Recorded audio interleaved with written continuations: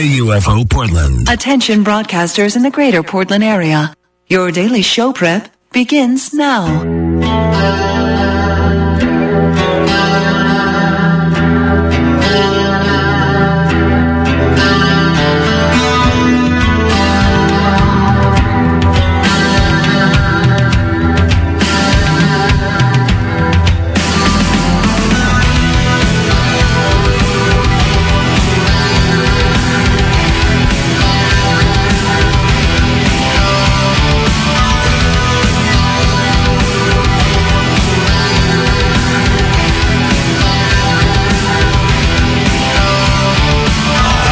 It is 2 minutes and 15 seconds after the hour of 5, and this the month of October in the year of our Lord 2009. Thank you for coming along and making it part of your listening day. We are live from the plushly appointed yet not overly ostentatious studios of Rock 101, KUFO in beautiful downtown Portland, Oregon. It is the Rick Emerson radio program. Thank you for joining us today. It's 503-228-4101, 503-228-4101. Coming up later on in the program, we'll have Kelly Clark from the Willamette Week. She'll be here with a new installment of Food Porn.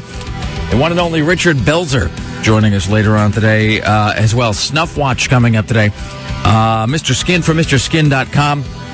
And I'll post this here in just a bit. This is to follow up on the January Jones photos of, I guess, yesterday, maybe 2 days ago, whenever it was I put those up. My mornings are all kind of blurring together. Wait, Greg's got a great look on his face. Wait, hold on, don't tell me. I just looked over and I saw what can only be described as a rueful smile on the face of Greg Nibbler. I'm guessing Richard Belzer has canceled.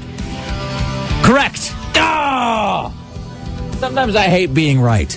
Yes, you are absolutely correct. Apparently, he has canceled all of his interviews for today. So it's not just us, at least. It's not just us. Everyone has gotten the shaft. The entire day, they're going to try to reschedule them all at another time. But yeah, I guess he did it last second. So this is their guy having to call 35 radio stations and tell them all, yeah, that's not going to happen today. Awesome. Well, it makes up for all the good luck you've had lately. I suppose. It makes up for the fact that on Monday, we're going to be interviewing somebody very exciting. Someone phenomenal who I will not reveal at this point. At this, I may in fact have Tim try to guess at who this person is later, because Tim will be perhaps not as excited as I am, but I think you will be nearly as excited as I am about this person that we're going to be interviewing on Monday. Sarah, do you know who it is? I do indeed. All right. How come I don't know? I think it's because because we confirmed it after you had left yesterday morning. Oh, okay. Or quite possibly because we're all part of a secret club in which you're not a member. But more likely the former, not the latter. Because I think that because Sarah and Greg try to coordinate some of the guest bookings so we're not all multiple contacting the same people. Anyway, so this just came together. So we'll have you guess at that later on, Tim, because it's a person that you are definitely familiar with. I think you will be on a scale of 1 to 10, Tim. I think you will be excited to a factor of 8.2 about this person we're interviewing on Monday. Wow, that does sound big. But it's not canceled out. But I mean, it's balanced to some degree with the fact that Belzer just screwed us. Thanks so much for that. Are you a little bit impressed, at least, that I gleaned all of that just from the half-second facial expression that I saw? That was pretty impressive. Yeah. Well, we might as well get rid of defeats early in the program. Learn to anticipate the worst. That's right. Get those things done right out of the gate. Well, let me just scratch Richard Belzer off. Hold on a second. Trying to grab somebody out of the B-list barrel now. Exactly. Let's get that guy who was Lamont on Sanford and Son. Let's get Damon Wilson back on. All right, well, in any event. Food Porn with Kelly Clark coming up later on the day. Snuff Watch, Mr. Skin from MrSkin.com. As a follow-up to the January Jones photos, she's the Betty Draper on Mad Men. Somebody sent me, Tim, see, aren't those like fetish photos of her? They almost? are. Where she's just got the leather on it. It looks like she's been hit and killed by a car. As a follow-up to that, I had like 400 people send me this new photograph of Meghan McCain from her... It's not Twitter, but it's MySpace, and there's that Twit pic or whatever it is where you could Twitter out a picture of yourself. I don't get that at all. The Twit pic thing? Yeah. I don't know. That's the thing that Byron Beck does all the time. Twitter. I don't really know how it works. But Meghan McCain, who is John McCain's hot and I would say more than a little trashy daughter, put up this photo of hers that is really one of the best things I've seen all week. So I'll get that posted here in just a bit. Oh, and we want to thank. I haven't put it up on the website yet. But we want to thank listener Ronald, who hacked together a little bit of a slideshow to go with our Heidi and Spencer interview that we did on, I think, Tuesday is when that happened. So we did this interview with Heidi and Spencer, in which I tried to work in as many euphemisms for douche or douchebag as I possibly could. And he's made this great, if somewhat, and when I say crude, I don't mean that he's working blue. I just mean that it is very basic, but it sort of drives the point home. So I'll post that up at rickemerson.com here in just a bit. We're joined today, as always, by the lovely and talented Sarah X. Dillon. Hello. Are you excited to talk to Richard Belzer? I guess not. No. I was going to tell him how I saw him walking down the street one day. We could have bonded about that. I was going to tell him. I appreciate them sending us a copy of his brand new book, whose title I will not now reveal on the air. It's okay. I just get rid of this page of questions that I prepared this morning. Oh, and he's like your twin, too. I know you were excited to talk to him. I just like the fact that he exists, because so often you don't know what you're going to look like when you get old. But because Richard Belzer is out there, I can plan for my wizened appearance when I'm, 70 or something. See, do you think I look like an actress? But there's this weird guy painting my house, and he's just like, you look like this actress. And I can't remember who it is, but I have no idea who I would look like. Somebody in particular? Yeah, he was just, he kept saying that actress, and he didn't say who. I don't know. I don't know that you look like anybody in particular as such. Now, we've said for the longest time that your sister Heather looks like Kate Winslet, which I guess by extension means that you kind of do, because you look a lot like Heather. But you're not like twins or anything. In other words, you and Heather look similar because you're sisters, but you don't look the same. So, I don't know. I went to see Monsters of Folk last night, and Tony from sales was there. He came up to my sister, and he's like, Sarah? She was looking at him. She's like, I don't get that. I don't. I think you've known me long enough. That's why. Maybe. All right. Or maybe that's Tony. We can't tell when each other are getting fat because we see each other all the time. Thank you. Thanks so much. Well, he was a salesperson. He's probably drunk. Let's go to the Ministry of Truth. The news desk with Tim Riley starts now. Live from the Alpha Broadcasting Ministry of Truth, this is Tim Riley. Good morning, everyone. It is 5:08. More rain today as an unusually wet early season system is expected to dump several inches of rain over the area early this weekend. Now, since the system is coming early in the year when rivers are near their summer lows, it shouldn't be too much of a concern, but it's going to be wet all weekend. 2 Vancouver men have been arrested following a crowbar attack that left 2 injured. This guy comes home. He lives in the 14,000 block of Northwest 34th. Comes home at 11 o'clock with his friend. When the crowbar guys come out of hiding and attack them. Police arrested 23-year-old Joseph Valencia and 20-year-old Richard Owens, charging them with robbery and assault. The reason for the crowbar crime is unknown. But it was guys just laying in wait with a crowbar. Yeah. First of all, if you live in the 14,000 block of anywhere, the odds are fairly high that this will happen to you at some point. Especially, as you say, it's in Vancouver? Yes. Yeah, I mean, what else is there really to do there? But attack people with crowbars. That's it. I mean, it's right. It's either that or just sort of sit around and wait for a marathon of some kind to be on TV land. The Portland Water Bureau is thinking about arming its reservoir guards. They cite some tense situations over the summer as reasons for the increased firepower. Well, Jon Stewart never had luck to visit Bellingham, Washington. He was supposed to receive the key. Bellingham Mayor Dan Pike invited the Comedy Central Daily Show host to the city after Mayor Bud Norris in nearby Mount Vernon presented the Fox News personality Glenn Beck with the key to that city. A spokesman for Stewart said he appreciated the key to the city of Bellingham, but he's just too busy to go there. Why Bellingham? I don't know. Is Bellingham next to this other town? Bellingham is sort of Seattle. I always confuse Bellingham with Bremerton, and I confuse both of them with... And Bellingham from Bellevue. Bellevue, that's the other place. They all blur together in my head. Bellevue is right outside Seattle. Bremerton and is... it's kind of one of the nicest suburbs. Yeah, I mean, but Bellingham is... like north. Sure. I don't know. And if you keep going north, you're in Canada. There you go. That's become... Bellingham is one of those places that it sort of drifts together in this vague sort of mass of towns somewhere in Washington that don't affect my life, and therefore that area should be called almost Canada. That's because it's not really part of the United States. Almost Canada, or kind of near Seattle, a city you probably actually care about. Here's Tim Riley. Burlington Coat Factory reopened in Columbus, Ohio, one day after a woman's false claims of winning the lottery triggered a riot inside the clothing store. Authorities say 44-year-old Linda Brown pulled up to the store in a limo and told shoppers she just won $1 million, didn't want the money, and would pay for everyone's purchases. As word spread, hundreds of people began crowding the store, but Linda Brown headed in the opposite direction. Once customers realized she left without covering a single bill, they trashed the store to the point where police had to be called in. As this hurricane was blowing through it, Brown was arrested later in the day, hasn't been charged with the incident. Family member says she suffers from a mental illness and was likely on for medication at the time. The best part, though, is how, so in this story, the woman just shows up because she wants to cause a ruckus. She goes into the store and just sort of says... In a limousine. Yeah, and she says, I will be paying for everyone's purchases today.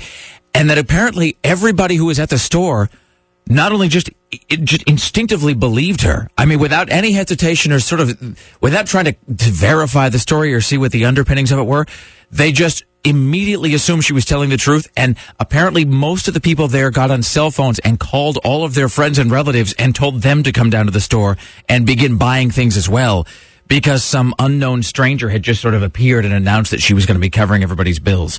So, which seems like it would raise, suspicion in most folks, but what do I know? Here's Tim Riley. From Alabama comes word a drunk father and son burglarized a home and were caught after the son was found passed out in the invalid homeowner's bed. This comes to us from DeKalb County, Alabama. 37-year-old man and 19-year-old son have been arrested. They broke into a home around 2 o'clock in the morning, took car keys, medication, about $200 in cash, $100 worth of jewelry. They were about to leave when one of the residents woke up, and then they hid. The father sneaked out, but the son apparently passed out in his hiding place underneath the homeowner's bed. Well, the wife found him around dawn and called the police. Neighbor turned out to be the son's grandfather. Don't ask me how these Alabama things work. Turned out the man was turned over to police and was charged. All right, coming up later on this morning, we have Kelly Clark from the Willamette Week Snuff Watch to get to later on today. A pair of passes for you to go to Fright Town, and Mr. Skin from MrSkin.com. Stay there. The Rick Emerson Show continues next, live from beautiful downtown Portland, Oregon. Don't go anywhere.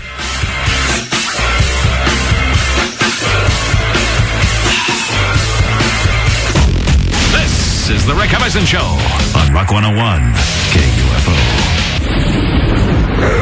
As Value Village Halloween costume consultant, my job is all about helping shoppers with ideas, decorating, and of course, costumes. Take Value Village customer Claire. Teen invited to 3 Halloween parties. As I explained to Claire, that's 3 chances to knock their socks off. So we decided on a witch theme and built 3 amazingly killer costumes. School party, Good Witch, fluffy used wedding dress, new wand, tiara, you get the picture. Friday party, Goth Witch, costume in a bag paired with used black boots, a new wig, and goth accessories. Trick or treat after party, traditional witch, new deluxe costume, and a few handy makeup tips from our website. And poof, just like that, a smiling teen, a mom with a happy wallet, and a costume consultant who loves her job. Value Village, new and used costumes under $20. The biggest Halloween superstore in town. Sign up for Value Village e-news or find a location near you at valuevillage.com. The Rick Emerson Show returns. This is Rock 101 KUFO.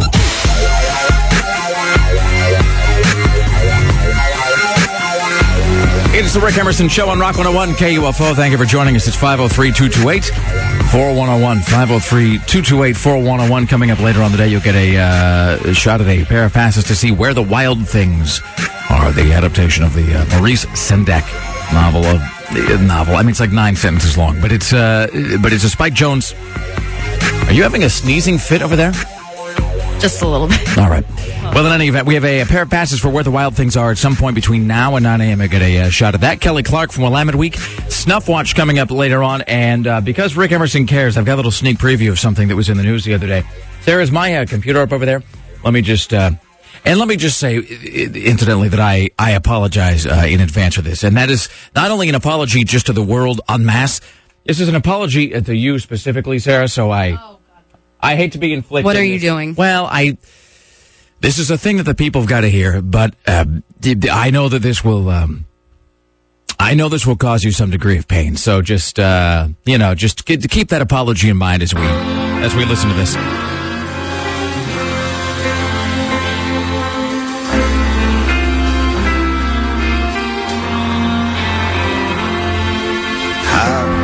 The herald angels sing, glory to the newborn. Ladies and gentlemen, Bob Dylan. No, I was hoping that wasn't the case. And sinners reconciled. Why is this happening, is my question. Did he decide that he needed to be Tom Waits? That's actually who I thought it was at first. Yeah, no.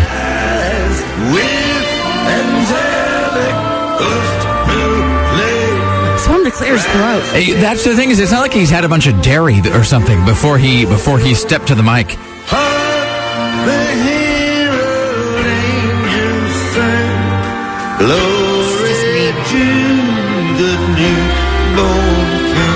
And probably this goes on for another 4.5 minutes. And then the Lennon sisters just yes, exactly. If they played it in Target, nobody would notice. It's the weirdest thing. It's like I don't even know if it's bad. It makes me feel dirty. It's just so odd that Bob Dylan has recorded a Christmas album, and I've got the entire thing, by the way, and it's just varying degrees of weird. At one point, I think he actually it actually causes me like larynx pain to hear him singing this way. Not unlike hearing Tom Waits himself, actually. There's one section of this record where it sounds like he's just mumbling a lot of Latin in sort of spoken word, like for no real reason. Like it sort of it just occurs halfway through a song and then vanishes again. I figure it's never too early to begin embracing the spirit of Christmas. Ladies and gentlemen, at the news desk, it's your personal savior, Tim Riley. Live from the Alpha Broadcasting Ministry of Truth, this is Tim Riley. Good morning, everyone. It is 5:26. More rain today. And tomorrow and the day after that. High temperatures in the 60s. Gas prices are coming down to the coupe. The average price has fallen to $2.76. That's 7 cents cheaper than last week. Those living in Portland's west side can find gas in the $2.60 range without much driving around. Because they're jealous of Portland, downtown Vancouver now boasts 3 bike racks designed to get people out of their cars in the coupe and reduce traffic. They cost $100 each. Say, how do you get attention after everybody's stealing the limelight and you're a late-night television personality? Well, Craig Ferguson was on the Larry King Show last night, and he admitted the startling reality that he's a bedwetter. Well, bedwetting during active alcoholism, I mean, I'm fine now. It's not like I'm advocating, I'm well, good. You're right about it. Listen, the first day of rehab, I knocked off the bedwetting. I just want to make that clear. They were definitely associated, the bedwetting and the alcoholism. Why did you lay it all out like that? Because it's the truth, and because... So it sounds like he's sort of not only admitting it sort of seems to be an elastic term. And he's here. proud of it. It seems like he's sort of forcibly shoving the bedwetting story onto Larry King, who's obviously uncomfortable about the whole thing and doesn't want to hear it. I wonder if the subject of bedwetting hits a little too close to home for some of the folks on that program there. I wonder if Mr. King doesn't want to pursue that issue at all. I like Craig Ferguson. I'm not much of a late Nobody night. wants to think that Larry King has something below the waist. No, well, I don't think he does. That's true. I mean, I think I'm sure his ex-wife found out, well, happily or unhappily, at least twice. it's like the tomb of Ramses below there. It's just nothing. Just pants full of dust. Well, it was something. He has 2 young children. They're like 6 and 8. Well, Michael Jackson had young children. It doesn't necessarily... That is true. Doesn't necessarily mean that everything's functional. I think that below the waist, like below desk level, I think just Frank Oz is down there, the puppeteering the whole deal. I think he's just a creature shop invention, off camera. Craig Ferguson is kind of, he is, I think, legitimately funny as compared to most of the other guys who do late night stuff at this point. But I think and I don't think it's just me. I think as a culture, we have left the stage where we are all really invested in whatever's happening in late night television. It's true. Nobody ever talks about it. Just because I think because you have options at this point, which you never did before. Mm-hmm. I mean, at any given point, I got the hours and hours worth of crap on my TiVo that I can sort of catch up on. So here's Tim Riley. The crypt above Marilyn Monroe is going back on the auction block. Bidding for the marble mausoleum crypt will start at $500,000 beginning October 19th. The previous $4.6 million bid for the space fell through when Elsie Puncher first attempted to auction off her late husband's crypt. The new eBay auction will end October 29th and require 1 to 5% refundable deposit. They believe the crypt at the Westwood Village Memorial Park Cemetery will fetch millions of dollars. Other celebrity neighbors, Farrah Fawcett. She just joined them recently. Natalie Wood, Rodney Dangerfield, Dean Martin, Jack Lemmon, Ava Gabor, and Truman Capote. Now, this isn't This is in Westwood. Okay, so this isn't the this isn't the Michael Forest Jackson Lawn Cemetery. place. No. And it's not the Forever Hollywood place. No, this is Westwood Village. Rank for me now, if you would, Tim, because you know such things. Would you say Forest Lawn is is the preeminent burial? That is a Cadillac of dead celebrities. Now, can anybody be buried there if you have the money, or do they have to No, is it like a country club? No, you can get anything you want in L.A. as long as you have the money. Well, you have the right. Doesn't matter who you are. Well, because sometimes in L.A. I wonder if it is let me ask you this. In L.A., what will get you into more things, money or fame?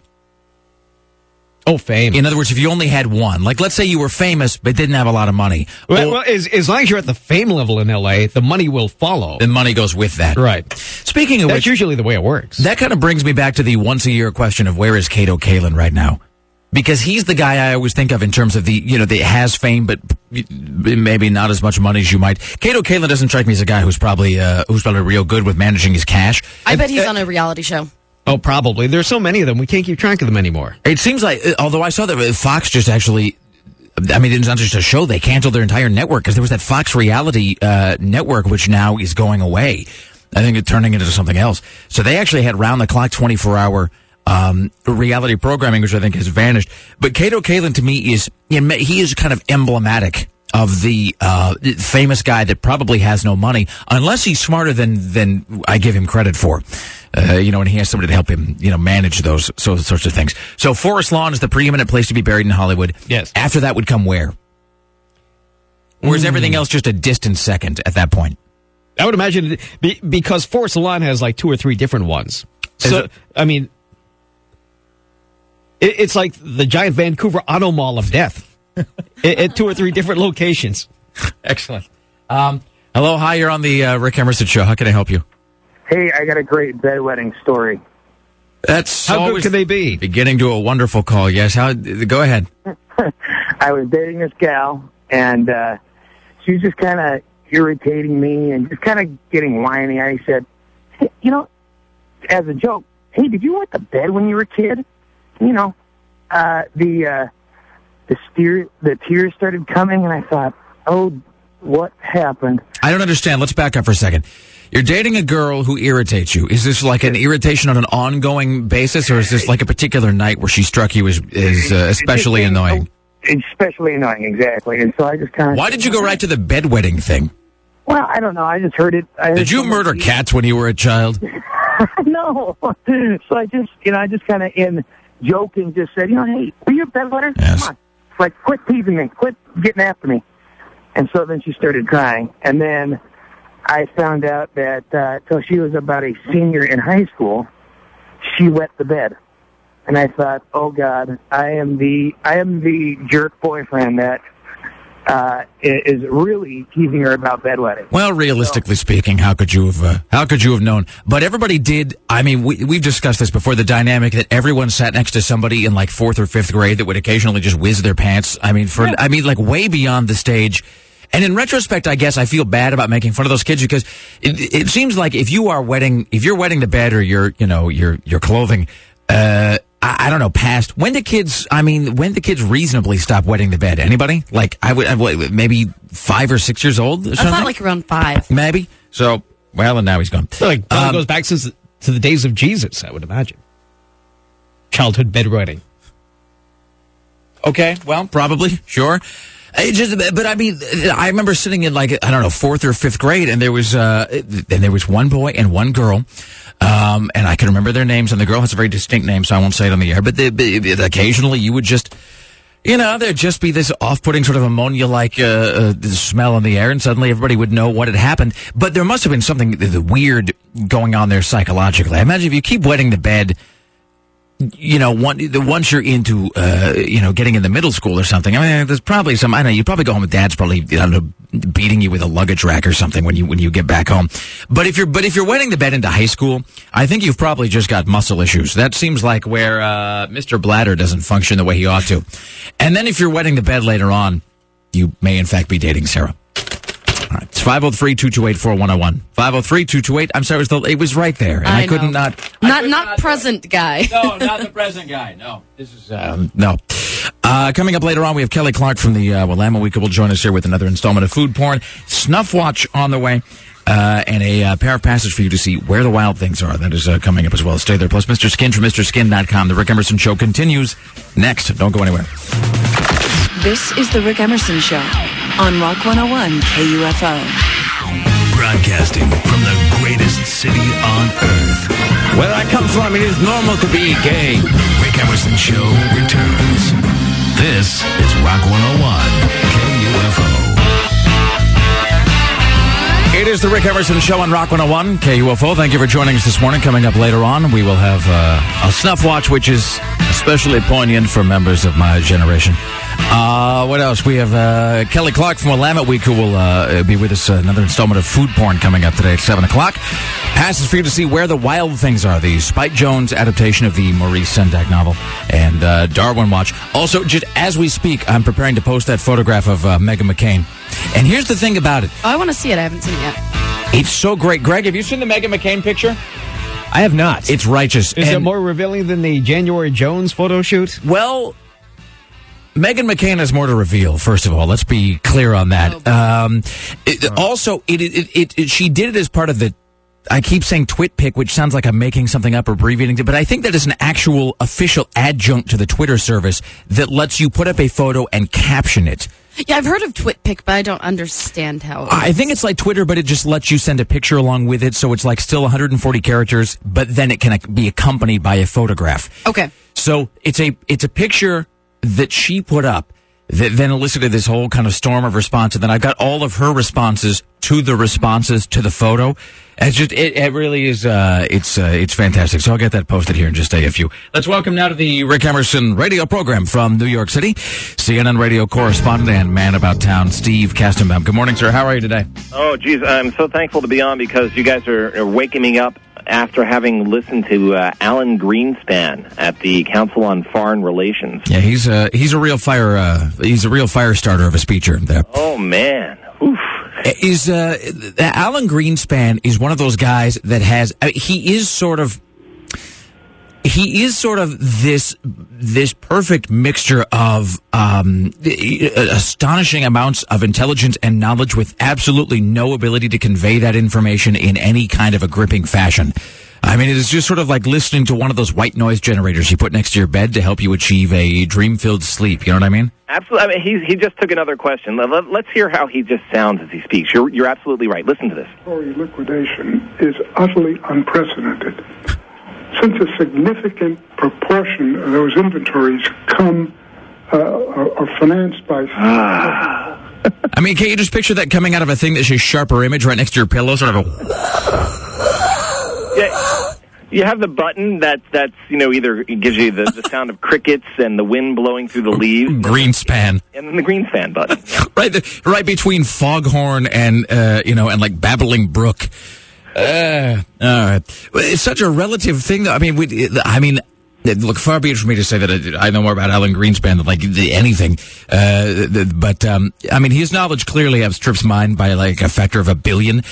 But it's so relative in terms of financial recovery now, right? Because the market just kept plunging and plunging and plunging and plunging. So it's like when they show Ali Velshi on CNN and he's talking about how the housing market is ticking up, and what he'll do is he'll find some really narrowly defined area of the housing situation where something has gone up like 0.002%, and he'll have a massive green arrow pointing straight up that's like 3 feet across to try to put the best possible face on the situation. And I never really know whether to actually to feel good about that or not. So what is the general consensus on the stock market? The general consensus on the stock market right now is this is an absolutely unprecedented, astounding recovery in stock prices from their lows, within the last year. The Dow Jones Industrial Average has bounced back more than 50% in less than a year. The S&P 500 has bounced back 59% in that same time period. And the general consensus is this can't keep going on forever because not only are stock prices, still going up and expected to continue going up for the next couple of weeks at least, also commodities prices are rising at the same time, even more quickly. In fact, the developing world is actually leading the world in economic growth, not the United States or other Western nations. So there's a problem there, because that means we're going to get taxed with higher prices for commodities, the things that we need for manufacturing, right? And if those cost more as the economy is growing, that means inflation can happen. Wait, when you say the developing world, is that what we now call like second or third world countries? Are we now? Is that? And I only ask that because the phrases change about every 5 or 6 years. What we're supposed to say, and I can never really tell what we're talking about. Yeah, I guess the developing world has replaced the term the third world. Yeah. All right. So that means, as you said, that we're going to have to start importing more and more stuff. Well, there's something really odd going on here, and nobody knows how to predict this now, because at the same time, the dollar has gone down significantly. So there's this other possibility that, products manufactured in the United States are suddenly cheaper overseas, so that could result in more factory orders and could have maybe balance out the trade imbalance. So nobody knows what to predict here anymore. Well, let's just be honest. I think it's time for more wars. I mean, I think that's really the only thing that's going to solve this. And I say we start with Canada. I mean, just before the day's even out, like right now, today, we'll halt some of that movie production that seems to be going on up there all the time, and that'll be a big step forward in terms of American productivity. Also, in terms of the stock market, you mentioned that it was up like 56% or something. Working in the media, and you know this, I am always suspicious of things that are described in terms of percentage. Because that's usually what you do when something isn't all that great, but you're trying to make it seem more impressive than it is. Our listenership is up by 16,000%, which means that you had like one listener and now you've got like 15 listeners. So, well, it's really in the stock market, it's one of the places where it really is apropos to use the percentage terms, because you're talking about a process in which, the market, when it was operating normally, in a month, or if it was having a good month, it might have gone up 2 or 3%. Well, it's time for me to it's time for me to rack up all kinds of consumer debt again. Now that we're on the recovery, it's once again time to get in hock up to my eyeballs. You know what it's time to do? If you actually listen to Uncle Warren Buffett, when the stock market was at its all-time lows, and there were some stocks that were in the basement, now is a good time. If you bought then, like if you bought Goldman Sachs or Bank of America, and you've seen a tremendous turnarounds in those stock prices, and you've made a really nice profit, take the profit out now, because nobody knows where the stock market's going to go in a month from now. The Buffett setting is right between Babbling Brook and Greenspan, and the Buffett thing is just sort of a gurgling Australian, sort of a glottal kind of a sound that happens. Hey, final thought here. We were mentioning this yesterday, but with all the swine flu and the the so forth, and the infection and the streptococcus and whatever, there ought to be some sort of a mutual fund that just invests you in products based around sterility, cleanliness. Right. So, like whatever the company is that makes like Purell hand wipes and Lysol and stuff where you can like sponge off countertops to get rid of the swine flu. There ought to be some fund that will just put you into products that are tied into swine flu prevention. I'm just saying, or just find out how those companies are doing. Like, in other words, as cases, two graphs next to each other, as swine flu cases go up, like what happens to sales of Lysol, and then the parent company of Lysol, does their stock go up as cases of swine flu are reported? Well, I'm looking at Johnson & Johnson. They make Purell, right? And I mean, I don't know how it is in your building, but all of a sudden they installed like dozens of additional Purell dispensers around my building right now. I'm thinking Johnson & Johnson, there's where you go. All right. Well, get on that later on today. Okay. All right, my friend. Have a fantastic day. We'll talk to you soon. Take care. Here we go. Steve Kastenbaum, ladies and gentlemen. All right. Straight ahead, we have Greg Nibbler and Ball Talk. More from Tim Riley on the way as well. Later on this morning, 7 o'clock, Kelly Clark from Willamette Week will be here. Mr. Skin from MrSkin.com as well. And your chance at a pair of passes to Where the Wild Things Are. We are live from beautiful downtown Portland, Oregon. Don't go anywhere. Back after this. This is the Rick Emerson Show on Rock 101 KUFO. KUFO Portland. It's the Rick Emerson Show on Rock 101 KUFO. Thank you for joining us. Coming up later on this hour, Mr. Skin from MrSkin.com with all that is new in the world of celebrity nudity. By the way, on that subject, you should go to RickEmerson.com. This is safe for work, by the way. There's no actual nudity here. But go to RickEmerson.com, and I've got two links. One is to the photo that Meghan McCain put up of herself. This is John McCain's hot, trashy daughter. This photo, that's what I'm saying right there. This photo that she put up of herself last night on her Twitter account, her Twit pic. And Greg is actually leaning over the counter trying to get a look Greg, at get that look off your face. I had to take a look. You can come for journalistic purposes. It's you can come look at this on my machine right there. My. It's a picture of Meghan McCain, who's sort of trailer park hot. She's what my friend That looks Todd like a butt. used to. My friend Todd used to have this phrase called porn star pretty, and she is sort of that. But it is her in what she describes as, quote, a spontaneous night in. It's Meghan McCain holding an Andy Warhol book because she's deep. It's this black and white photo of her presumably staying in for the night reading a book. And so she's talking about how boring she is and how her life is very sort of plain. And she's not the kind of party girl you would imagine her to be. Meanwhile, her breasts are shoved together and flowing out like lava from Vesuvius. Well, it looks like her neck has been removed and they get right to the business. I mean, that's it, right? It's insane. Why have a neck? And so she posts this photograph of herself where it's just basically the face and the boobs and the Andy Warhol They're book. so high, too. I mean, if you didn't know better, you'd think that you were looking at it in some sort of a fisheye lens where they were just coming right out of the screen at you. Even better, and you can see these at rickemerson.com, even better is her actual just regular Twitter feed where she has all of her responses to the ensuing controversy that erupted. Because immediately all the comments on her Twitter page became either pornographic and lecherous, or there was like the voices of condemnation from people who were just sort of excoriating her for putting her bosoms on display. And then it just became a big pro or con debate on the bosom issue. So it was, people firmly in the boob camp or the opposed to the boobs camp. And then she gave a running commentary in turn to that. So it really is it's all kinds of awesome. You can find that at .com. That is the most recent post there. I would like to firmly put myself in the boob camp if that is a concern. I think we both come down on the pro bosom side of the debate there. As I said, all I know is if she runs for office, I'm going to put my full weight and support firmly behind her. It doesn't look like she should be holding an Andy Warhol book. It looks like she should be holding her own porn. Really, That's right? Exactly. It's just like, oh yeah, it looks like she's at a signing or something. It is very much a porn star pose.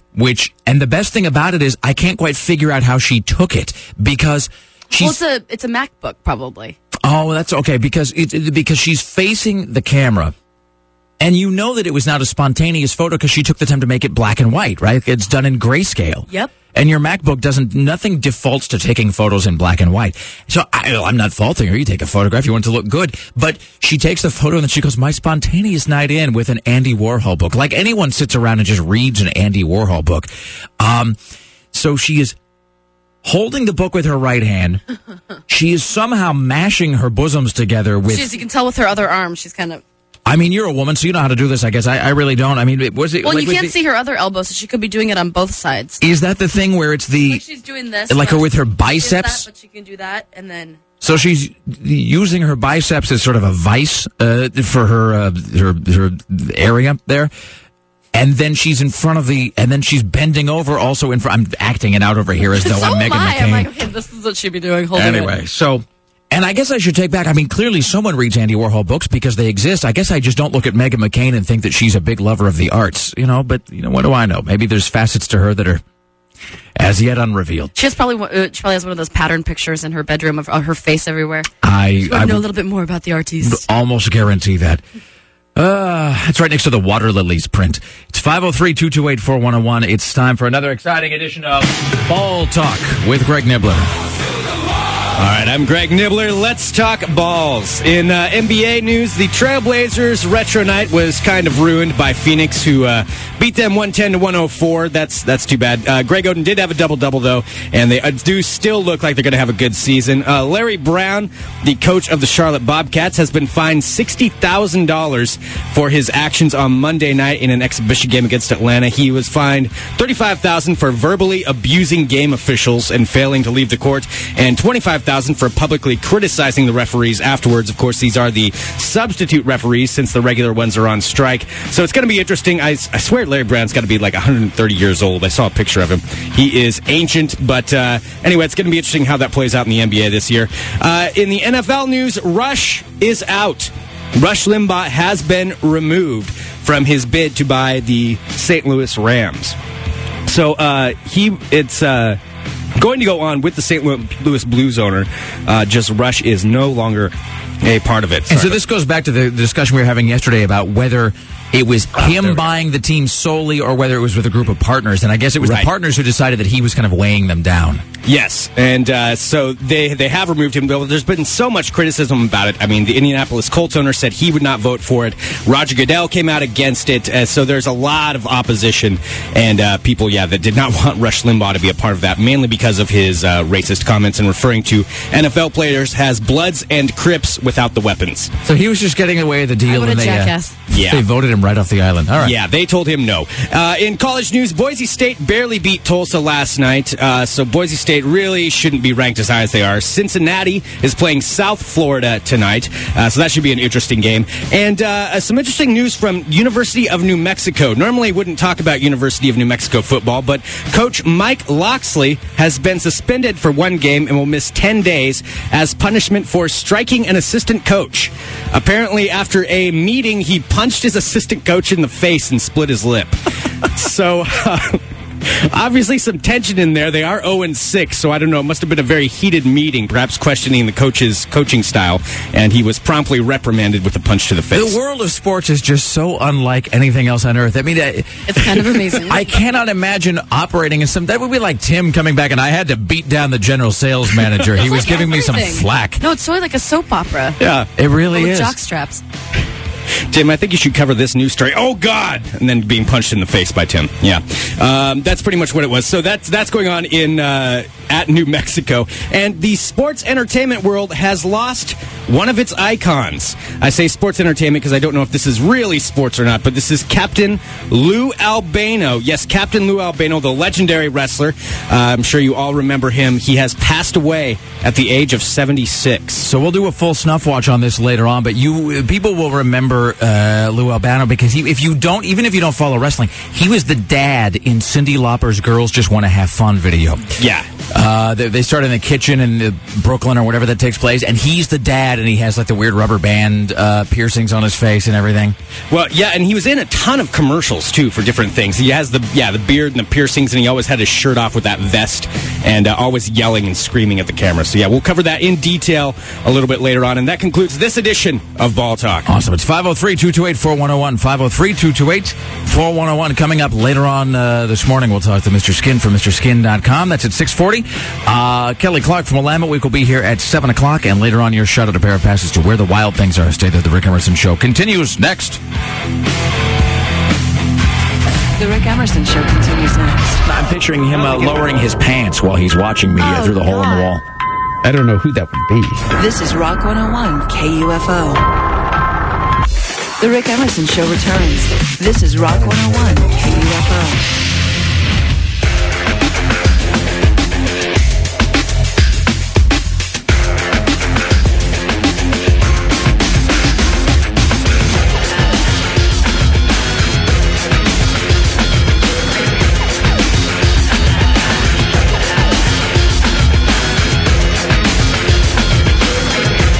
It's the Rick Emerson Show on Rock 101 KUFO. Thank you for joining us. It's 503-228-4101. By the way, it's the last thing I'll say about Meghan McCain for a while, but you can go to rickemerson.com and you can see this photo she put up of herself on her Twitter page. And the photo, which is clearly designed just to heighten the awareness of her bosoms through what Sarah says is a padded bra, by the way. Well, she has huge boobs, but but she doesn't have enormous boobs. In order to get them that high, she would have to have like a seriously padded bra. So it's not just a question of posing; it is also there's some layering of the clothing underneath that's happening. Oh, there. Yeah. There's some augmentation happening. Well, I mean, my God, like those are like up to her collarbone. I mean, they really are 3-dimensional. So she posts this photograph, and then immediately, like, horny dudes and the bitter women come out of the woodwork, and there's just nothing but messages about her breasts that suddenly start filling up her Twitter page, which you think she would have anticipated. And maybe she did, but maybe she only anticipated half that equation. Like, maybe she just figured it would be nothing but flowery sort of enthusiasm. Mm-hmm. This is all orchestrated to take attention away from Sarah Palin. I would imagine that is probably the case. I mean, as strange as that sounds, I think that's probably it. I think that she and Sarah Palin are probably in some weird undeclared grudge image war about who's going to be the female face of the Republican Party. I'm looking at some of these comments, which are sort of like, "You're smart, beautiful, and classy. Everything the haters are not." And then, like, horny guy number 75 says above that, "You have beautiful eyes. Wink, wink, wink. Not one, not two, but actually 3 winky emoticons." Oh, wow. Meghan McCain then responds to all of this by saying things like, "So I took a fun picture, not thinking anything about it, but apparently if I wear anything other than a pantsuit, I am a slut." Then she says, shades of Miley Cyrus, "I am considering deleting my Twitter account. What once was fun is now just a vessel for harassment." Later on, she brings up the slut word again. She says, "You know, when I'm alone in my apartment," she says, like, it's sounding increasingly more shrill and defensive, "I wear tank tops and sweatpants. I had no idea this makes me a slut. I cannot even tell you how hurt I am." Later, "I am getting the F off of Twitter. I won't delete my account until I sleep on it. Thank you for the nice words, supporters." So there you go. And I think the final resolution comes when she says, "I want to apologize to anyone who was offended by my twit pic." Twit pic is a really awkward phrase. It's even worse than, "I'm sorry for showing you my twit pic." I almost said something really inappropriate because I never say tweet. I don't ever say that as a verb or as a noun. So what were you almost going to say, Rick Emerson? Something that is sort of like something that shares. If you buy a vowel, you'll understand what I'm talking what about. That would be. She says, "I clearly made." She actually says, this is the phrase she uses. She says, "I've made a huge mistake, and I'm sorry to those who are offended." All right, it's 503-228-4101. Oh, by the way, before we go to the news, speaking of people who've made a huge mistake, if you drove by St. Mary's Academy yesterday, and St. Mary's Academy is that, I'm assuming that's I don't know if it's a middle school or a high school. It's that place downtown on 6th, and it's on Southwest 6th and Market. Oh, yeah. It's a Catholic school of some sort, but I think it's a high school. Downtown? Yeah, it's right by... it's close to PSU. It's right by PSU. It's by Lincoln Performance Hall. There's a 7-Eleven right there. But it's sort of like you're headed toward the park blocks, but it's at Southwest 6th and Market.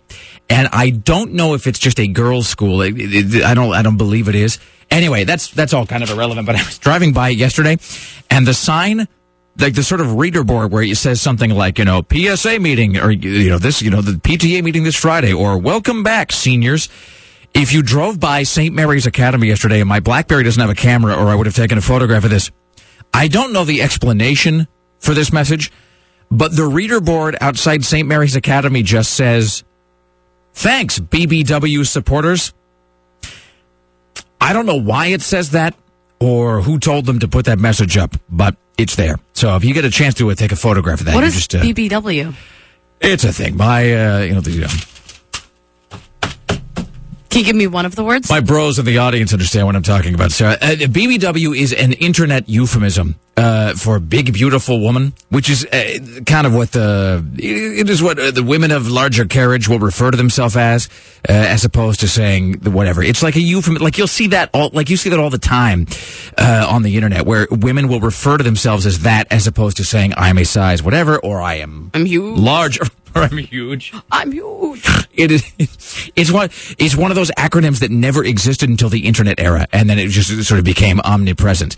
But it is it's used especially by women who are, I think, trying to avoid giving specific physical descriptions of themselves. But they will use that as a way to to let everybody know that they are on the larger height, weight, side. Proportionate, it's like BBW. Exactly, but I think there's an implied sexiness that goes along with it too. Oh. I think there's some sort of a so SPBW or that.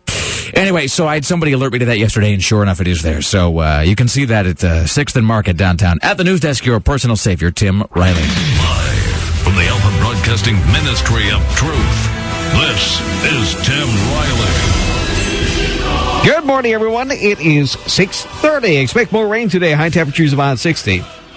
Well, this should come as no surprise. This comes to us from Hanford. Investigators have just spent a weekend mapping out radioactive rabbit feces with detectives mounted on helicopters flying 50 feet over the desert scrub. The Hanford site is, where roughly 2/3 of the plutonium used for the nuclear weapons arsenal were made beginning in World War II and ending in the 80s. is the focus of a big environmental cleanup, and part of that cleanup is rabbit feces. By the way, they're not cleaning anything up there. When they say cleanup, here's what Hanford is like, and I can tell you this because, of course, I grew up right next to that place. When they say they're cleaning up Hanford, that's like when your mom is trying to get you to eat some crap that she made for dinner that is no good, and you just move it around on the plate in various configurations until it looks like you've eaten a substantial amount of it. There is no cleaning up, there is no removal, there is no getting rid of anything. None of the radioactive waste at Hanford will ever be gotten rid of. It will never, ever, ever be solved. That is a problem that will just stay there and will eventually kill us all. So let's have no illusions about that. But now they're specifically focusing on rabbit feces? Yes, because there's so much of it. But why rabbit feces? And it's why radioactive. Well, okay. Let me back up again. Why? How is it that it is just the rabbit feces that they are focusing on? I mean, I understand it's radioactive, but like, is rabbit feces more radioactive than other? I mean, you think the rabbit itself would be radioactive, and feces doesn't really move around once it's once it's on the ground, it kind of stays there, typically speaking. A radioactive rabbit, on the other hand, seems like a thing that could probably follow you and then, come home with your family and give everybody tumors. Well, it says, first the rabbits and mice and badgers, which will become a public health hazard for those living around there. So all these radioactive animals are running around there. But it's just the feces they're worried about for some reason. Correct, yes. Maybe the radioactivity somehow leaves the body with the feces? Yes. Well, the main reason for this is they got $300,000 in federal funding to clean up rabbit feces. Well, there you go. It keeps people working. That's exactly why that is. Well, one of the most frequently cited stories about Hanford, Eddie, on the one that I tell the most, is there was that article about, I don't know, it's probably 5 or 6 years ago now. I wish to God I had saved this because I'll tell people the story and they don't believe me, but it was in the Tri-City Herald, which is sort of the paper of record in Kennewick, which serves the Hanford Nuclear Reservation. But there was that story that they did a random sampling and 20% of all the plant and insect life near Hanford was radioactive. So like 20% of, it doesn't matter. Trees, scrub, flies, gnats, rodents, moss, weeds. 20% of everything is radioactive. Doesn't matter what, including all the things that fly around and, and then bite you and then, give you superpowers. So, anyway, so there you go, rabbit feces. I would obviously move from the area of the feces and make sure I tell the correct authorities about the situation. By the way, we have here from Wikipedia, somebody sent this to me. BBW is an abbreviation most frequently used in the context of affirmation of or sexual attraction to women who are above average weight. The term BBW was coined by Carol Shaw in 1979 when she launched BBW Magazine, a fashion and lifestyle magazine for plus-size women. Although BBW may have first been used in the context of this magazine, the term's usage has spread over the years to the point that even women who have never heard of the magazine began to refer to themselves as BBWs. Such terms and others such as... I love Wikipedia. I love Wikipedia just because... they're just so bluntly spoken about some things. It says, such terms and others such as queen-sized, plus-sized, or fat may lead to feelings of marginalization and non-inclusion. However, some strongly prefer the term fat over other words, which they consider unnecessary euphemisms. BBW is also used as a positive euphemism by people involved with the fat acceptance movement who reject the descriptor of obese.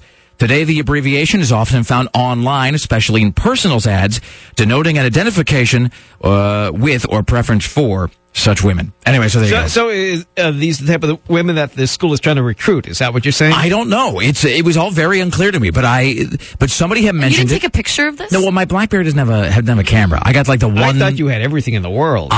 Everybody's BlackBerry has a camera except for mine. I am the only person on earth whose BlackBerry does not have a camera, because I got the so-called corporate model, and I guess they don't want you to be able to engage in espionage at the office. Which is retarded, which is just stupid, and I love my BlackBerry, I really do.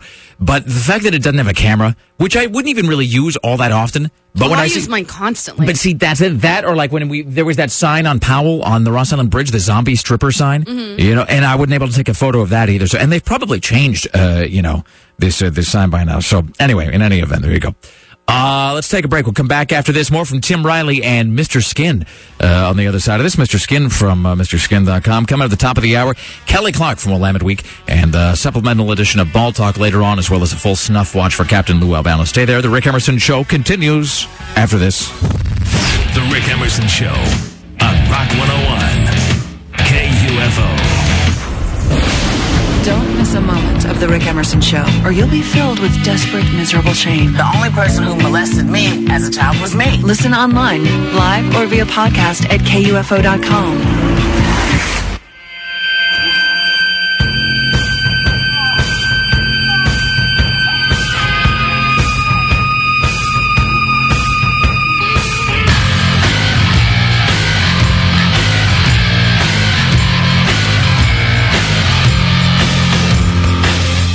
Welcome now to the Rick Emerson Show from MrSkin.com, the online celebrity nudity database. Our good friend, Mr. Skin himself. How are you today, sir? Hey, Rick, how's it going?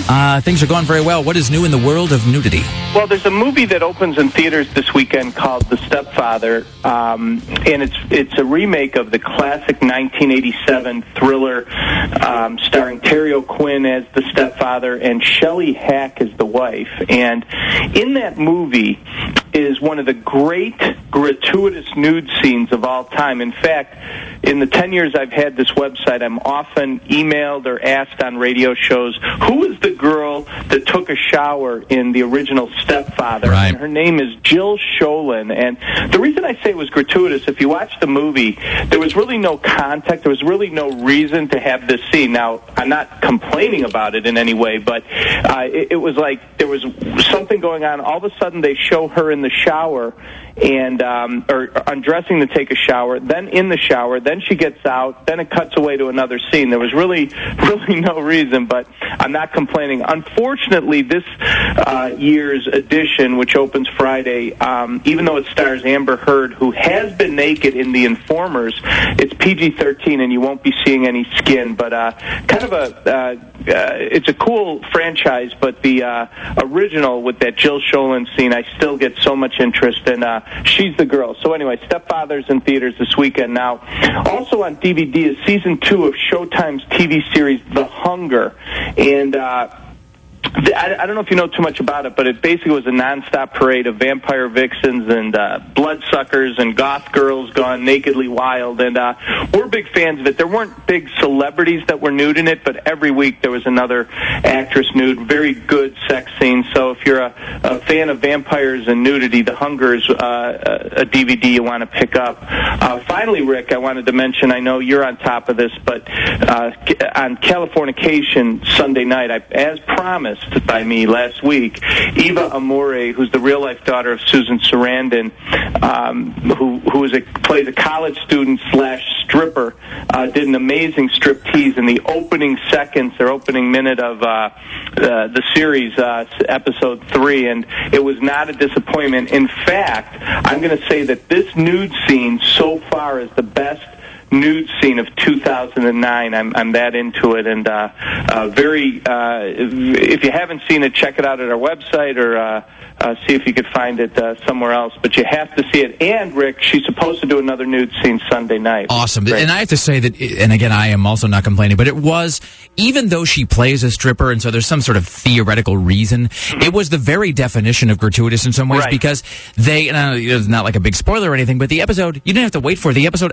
opens with her stripping, and then moments later, she's actually stripping upside down while gripping a pole with her thighs. It was just the best thing ever. But then you realize it's actually a dream sequence. Right. So there was no reason for it to exist. It was awesome. One good thing to make you feel better is that her mother, Susan Sarandon, we did an article on this at our website, is quoted as saying that she was all for her daughter doing a nude scene, and she said, you have the body for it, do it. Fantastic. And so it's all good. So Excellent. Check that out Sunday night on Californication. Excellent. As always, doing the Lord's work, my friend, Mr. Skin. We will talk to you next week, sir. All right, see you, Rick. Thank you. Live from the Alpha Broadcasting Ministry of Truth. This is Tim Riley. Good morning, everyone. It is 6:50. More rain today in the forecast. High is about 60. The Swank, now bank-owned South Waterfront condos that were going for an arm and a leg, have gone without an entire year without a sale. No sales. It has 196 units, only a quarter of which have been sold. Which apartments are these? These are the high-rises down by the gondolas on the South Waterfront. Down by the gondolas? The ones down near the old spaghetti factory. Wait a minute, what gondolas are we talking about? He's talking about the tram. Tram. Oh, okay. All right. So you have to know how to speak Tim speak. Not like in... I was all confused for a second. I was just like, you're what thinking about city the ones in are Italy. we in? I'm sorry. or like a thing, like a boat. All right. I know. That could lead to confusion. And I guess I'm thinking of a different building, too, because I was thinking of that place that is just for OHSU students, right? No, because this is not it. There's that, because isn't part of that complex that they just built down there just for OHSU folks? Yes. Because they don't have, they were talking about how the students don't have whatever housing that, can get them to the campus or something. Plus, I think they're going to be building a bunch of adjunct classrooms down there. Like, I think the OHSU dental school is going to be down in that complex too. But you're talking about those apartments that Jesus, how much did it cost them to build that building? $1 zillion. It had to have been. It had to have been what it had to have been what Henry Darger would call $1 trillion to put those things up, and they can't get anybody to rent them because they're ungodly expensive. Didn't they just do the same thing with those apartments where our programmer emeritus Bruce Agler used to live? Those ones that are up on Third. They made those condos, didn't they? They booted everybody out. Right, exactly. When they were their apartments, they kicked everybody out, made them into condos, and now they can't move any of those. They look like some communist era buildings anyway. Well, then they can't get. They tore down all the insides and even painted the outside, but there was just too much stuff on the market. They chose poorly. Did you say that they have 196 units, period, that they can't rent, or that's how many are available now? That's how many in all. They've sold a quarter of them. Jesus, so that's 100. So that's what, like 30 of them. Mm-hmm. So that's 166 of those apartments that are empty. Jeez. Wow, suck that. There just aren't enough people in the world. Really? And who is going to buy in the middle of a recession with the worst unemployment rate, at least one of them in the country? What are people supposed to do for a living who buy these to pay their mortgages? I think the answer to that is nobody. Oh, by the way, I should read this email before we take a break. This says, Rick, about that Heidi and Spencer interview you guys did. Now, this is the Heidi and Spencer the interview from Tuesday. Wow, and I just watched the new episode of The Hills yesterday. Holy God, Spencer is an... Are they douche-tastic? Oh, man. No, she's just... It's the most horribly abusive relationship, and to just watch it, it's like watching a car crash. So somebody sent us an email about the Heidi and Spencer interview we did on Tuesday, which where we were trying to work in all of these euphemisms for douchebag to see if they would notice. And so we had a listener who put together sort of a little slideshow to accompany that I will post later. The guy says, can you please post the slideshow? Interview was hilarious. It was especially funny how oblivious they were to the fact that you kept calling them douchebags. And everybody sees us on this moment. Says when you referred to them as being Summer's Eve, and Heidi said, "I totally agree. It was the best thing I'd heard all week." Please replay. I don't know if we'll have a chance to actually replay it as such, but I'll put that slideshow up at rickemerson.com. And okay, so Greg, can you let whoever this is know that we'll kind of get him on the other side? We've got the calls coming in about stuff that I want to get to. So straight ahead, we will have Kelly Clark from Willamette Week here. Another exciting installment of food porn as well. We'll get some phone calls, and we have a chance for you to see where the wild things are coming up at some point between now and 9 a.m. Your shot at a pair of passes to see where the wild things are. Plus, Snuff Watch on the way as well. Stay there. It's the Rick Emerson Show. Rick Emerson Show on Rock 101 KUFO. We are talking, of course, to the one and only Heidi and Spencer. You guys have both been through so much. You've been through the ringer, and yet, it's great that, and I mean this sincerely, your love really survives. It perseveres. In a way, it's almost like this Shakespearean story. It's almost like, it's like a Midsummer Night's Dream, but it's your lives that you guys kind of are that summer's eve, in a sense, Yeah, I totally agree. KUFO Portland.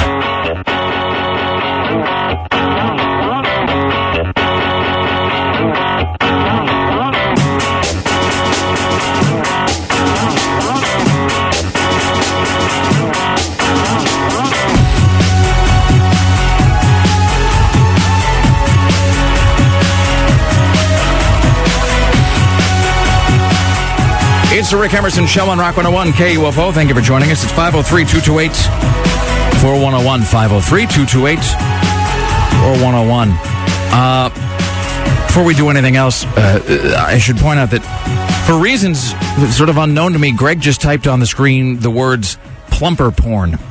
I don't really know why. That was in reference to your BBW comments earlier when you were talking about big, beautiful women and you said it was relating to porn. Did I say it was related to porn? Yes, Sarah? you did. Yes, you did. I will excerpt it and prove this, that you said this. Nobody said porn, Greg. Offensive. Yes, okay. Projecting. I will excerpt it right now. All right. I don't He's think... getting all flustered. He can't even say excerpt. He's like, excerpt. I will get it. You're spreading lies about me. Wow. I'm thinking nerve strike. I was just asking why you typed plumper porn, which seems like a fair query on my behalf. I wasn't passing judgment, you understand? I was just wondering if there was something I was supposed to mention, like did we have a plumper porn giveaway that I'd forgotten about? Or... Could it be that you made an error? I don't think that's possible, Tim. I mean, really, scientifically speaking. Well, in any event... Plumper porn? Is that just... like Greg, what fat kind of porn chick is that? porn, or is that like a specific activity? Well, that is big BBW porn. Ah, I see. Okay, so this is because of the St. Mary's. We were pointing out that St. Mary's Academy downtown, which I think is like a Catholic school or something, and I don't think it's just a girls' school, but it's like a Catholic high school maybe. But the sign out front right now, and it was that way yesterday afternoon, it's probably still the same. The reader board outside of St. Mary's Academy on 6th and Market says, "Thanks BBW supporters," like for reasons that are sort of unknown to me. And then somebody sent me the Wikipedia entry because Sarah hadn't heard the term. And then there are all these variations on it. It says the acronym BBBW refers to big, beautiful black women. Another variant is SSBBW, which means, Sarah? Single, sexy, same, big. The Kelly Clark from Willamette Week weighing in. Same sex. No, it is supersized, big, beautiful women. Apparently there is much debate, says Wikipedia, on a definition for supersize. Anytime you're referring to a person as supersized, that's just unfortunate. So is there... what's the limits of big versus, supersized big? I don't know, Mr. Plumper Porn. Why don't you show me what those lines of demarcation are? Go bigger, just $1.99 extra. So it says that there is much debate on a definition for supersized, big, beautiful women as opposed to whatever. Anyway, I guess there is a male equivalent because that was going to be my next question. Is it BBM? Well, I think that's an all-girls school, so that wouldn't apply here. St. Mary's Academy? Yeah. Apparently the male equivalent is BHM, which stands for Big Handsome Man, which refers to a physically or sexually attractive fat man. These men Is that are... an oxymoron? These men are large to extremely large. There are many subcategories. Some are men who just happen to be large. Some are others who attempt to become fatter.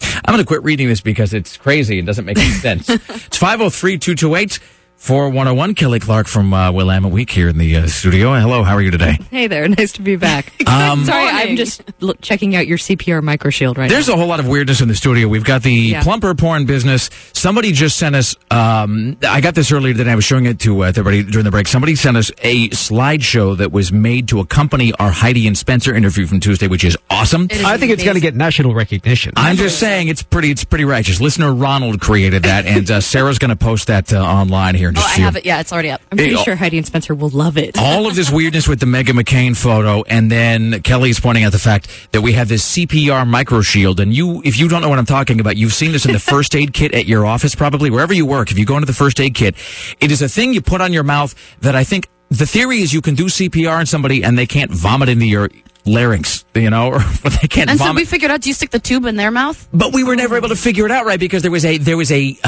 paramedic. Did we ever actually look at the package to see if the instructions were on there? I'm sorry, this looks like something you find at Spartacus. I guess at the point of needing that, you could stick that anywhere on them and they wouldn't care. Well, what are they going to do? Protest? I mean, they can't even breathe. But we had a paramedic or a guy who was like a paramedic. I want to say paramedic, but it was something like that. And then there was a guy who had been a military medic, and they both gave completely conflicting stories about how you're supposed to use this. Like their instructions on the use of this particular item were absolutely in opposition to one another. So, in any event, Kelly Clark, what will we be discussing today in terms of the Willamette Week's coverage of this fine city? All sorts of fabulous stuff this week. First of all, a Portland City police officer is dealing with allegations that he totally digs Nazis, which, is always good in your police officers. Well, okay. We explained to you why you don't have a job. We tackle the Oregon Music Hall of Fame, who is inducting 7 people who we really have never heard of, among other excellent stories. Oh, and a new place that wants to teach you how to cook with lots and lots of fat. Excellent. So on the other side of this, we will talk about which Portland police officer seems to have a Nazi fetish. We'll reveal the shocking truth later. Also, a new installment of Food Porn. And Tim Riley is tracking the following headlines for you on this Thursday morning. A K2 cameraman is roughed up by some guy just walking by and is further insulted by being told that K2 sucks. That's not our assessment, you understand. No, it That's isn't. we're just passing along the fact, or a conduit here. Right. 200 jellyfish wash up on a Hawaiian beach, stinging and terrifying tourists. United Airlines is facing stick fines for safety hazards. Apparently, they crammed towels into leaky jet engines instead of fixing them and got caught. Oh, my God. Awesome. That's fantastic. That all begins moments from now. It's 503-228-4101, plus your shot at a pair of passes to see where the wild things are. Stay there. The Rick Emerson Show continues next with Kelly Clark and Food Porn right here, live in beautiful downtown Portland, Oregon. Don't go anywhere. This is the Rick Emerson Show on Rock 101 KUFO. Share your thoughts with millions. They're scowling, goose-stepping commies. That's what freaks me out about them. The sourpusses. Call 503-228-4101. The Rick Emerson Show returns.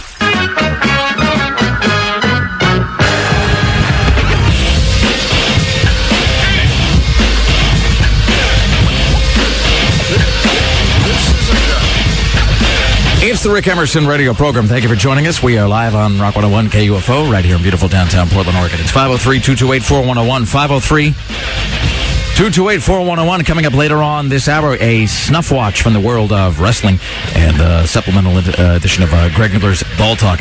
Also got a shot at a pair of tickets for you to see Where the Wild Things Are, the new film from Spike Jonze, and a copy of the new Simpsons book, The Uncensored something.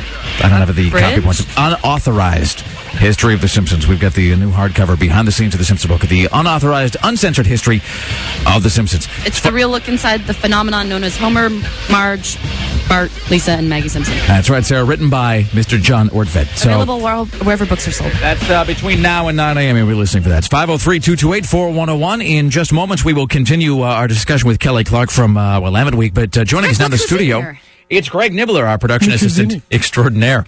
So we should note a couple of things here. First of all, you, during our discussion of the term BBW, which is a sort of internet-based abbreviation for Big Beautiful Woman. Yes. You typed the phrase plumper porn. I did. On the screen. And then when we asked you about that later, you said, well, you guys were talking about porn. Okay, and you said, and you've had like ample time to refine that audio and prove it's wrong. So because I don't think that ever was the case. I did look back, and no, you referred to it as an internet euphemism, and then you go, yeah, my bros will know what I'm talking about. And at that point, that is when I typed plumper porn. In the context, I thought it would be appropriate. So that's what you and your bros talk about? A half hour porn? later, well, yes, we do. We talk about plumper porn. So yes, that was it, what it was in reference to. It just now like, a half hour later, out of context, it does sound a little odd. I will admit this. Like you were just projecting a desire to discuss plumper porn on the air. Like we were the tabula rasa onto which you could just beam I do find all it of odd. your. I admit, I do find it quite odd, the infatuation with the big beautiful women thing. And by odd, do you mean sexy? No, I don't. No. But do you, Greg Nibbler, own any plumper porn? I do not have any plumper porn. What kind of porn do you own, Greg Nibbler? I don't have porn. That is such a lie. How can you lie like that? My wife isn't listening. Does your wife listen to the show in the morning? Yes, she does. Oh. Well, see, there you go. I understand exactly what's going on. Well, all right then. Well, I think on that note, then we'll let you bow out gracefully rather than sit and interrogate you about your undoubtedly vast erotica collection. For today, Rick. For today, we're not going to be nice to him just because it's. I'll just distract her tomorrow. Just, okay, all right, yeah, fine. Find some way to keep her away from the radio tomorrow. You know what? The show has ruined many of my relationships. I think it'll be okay to talk about porn. It's 503-228-4101. Look, it could be weird. He could be. I was going to say something which would have sounded. There's no other way to say this. I was going to say this is awkward in so many levels. I was going to say it could be worse. He could be dating Sarah, which sounds rude, but what I mean by that is, well, you were the way you found your boyfriend's porn collection, and then you had it sitting out when he walked home. Long ago. Yes, this was like 7 years ago. Like he walked in the front door, and you had it all laid out, like on display for him. I was 21. I'm not faulting him. I'm just saying, like, at least Greg is not like going to walk into that situation. I was 21, and my boyfriend at the time had lied to me and told me that he didn't own any porn, and then he forgot to put away his collection one day when I was going over to meet him at his house, and there was this backpack full of like DVDs and magazines and stuff. So I decided to go into the living room and surround myself with all the magazines while watching a DVD of his porn when he was coming home for lunch. You're an awful person. Actually, that sounds just like a come on. It was kind of amazing. It sort of does, actually. It sort of sounds like probably one of the scenes from many of those porn films. If he didn't look like he wanted to cry.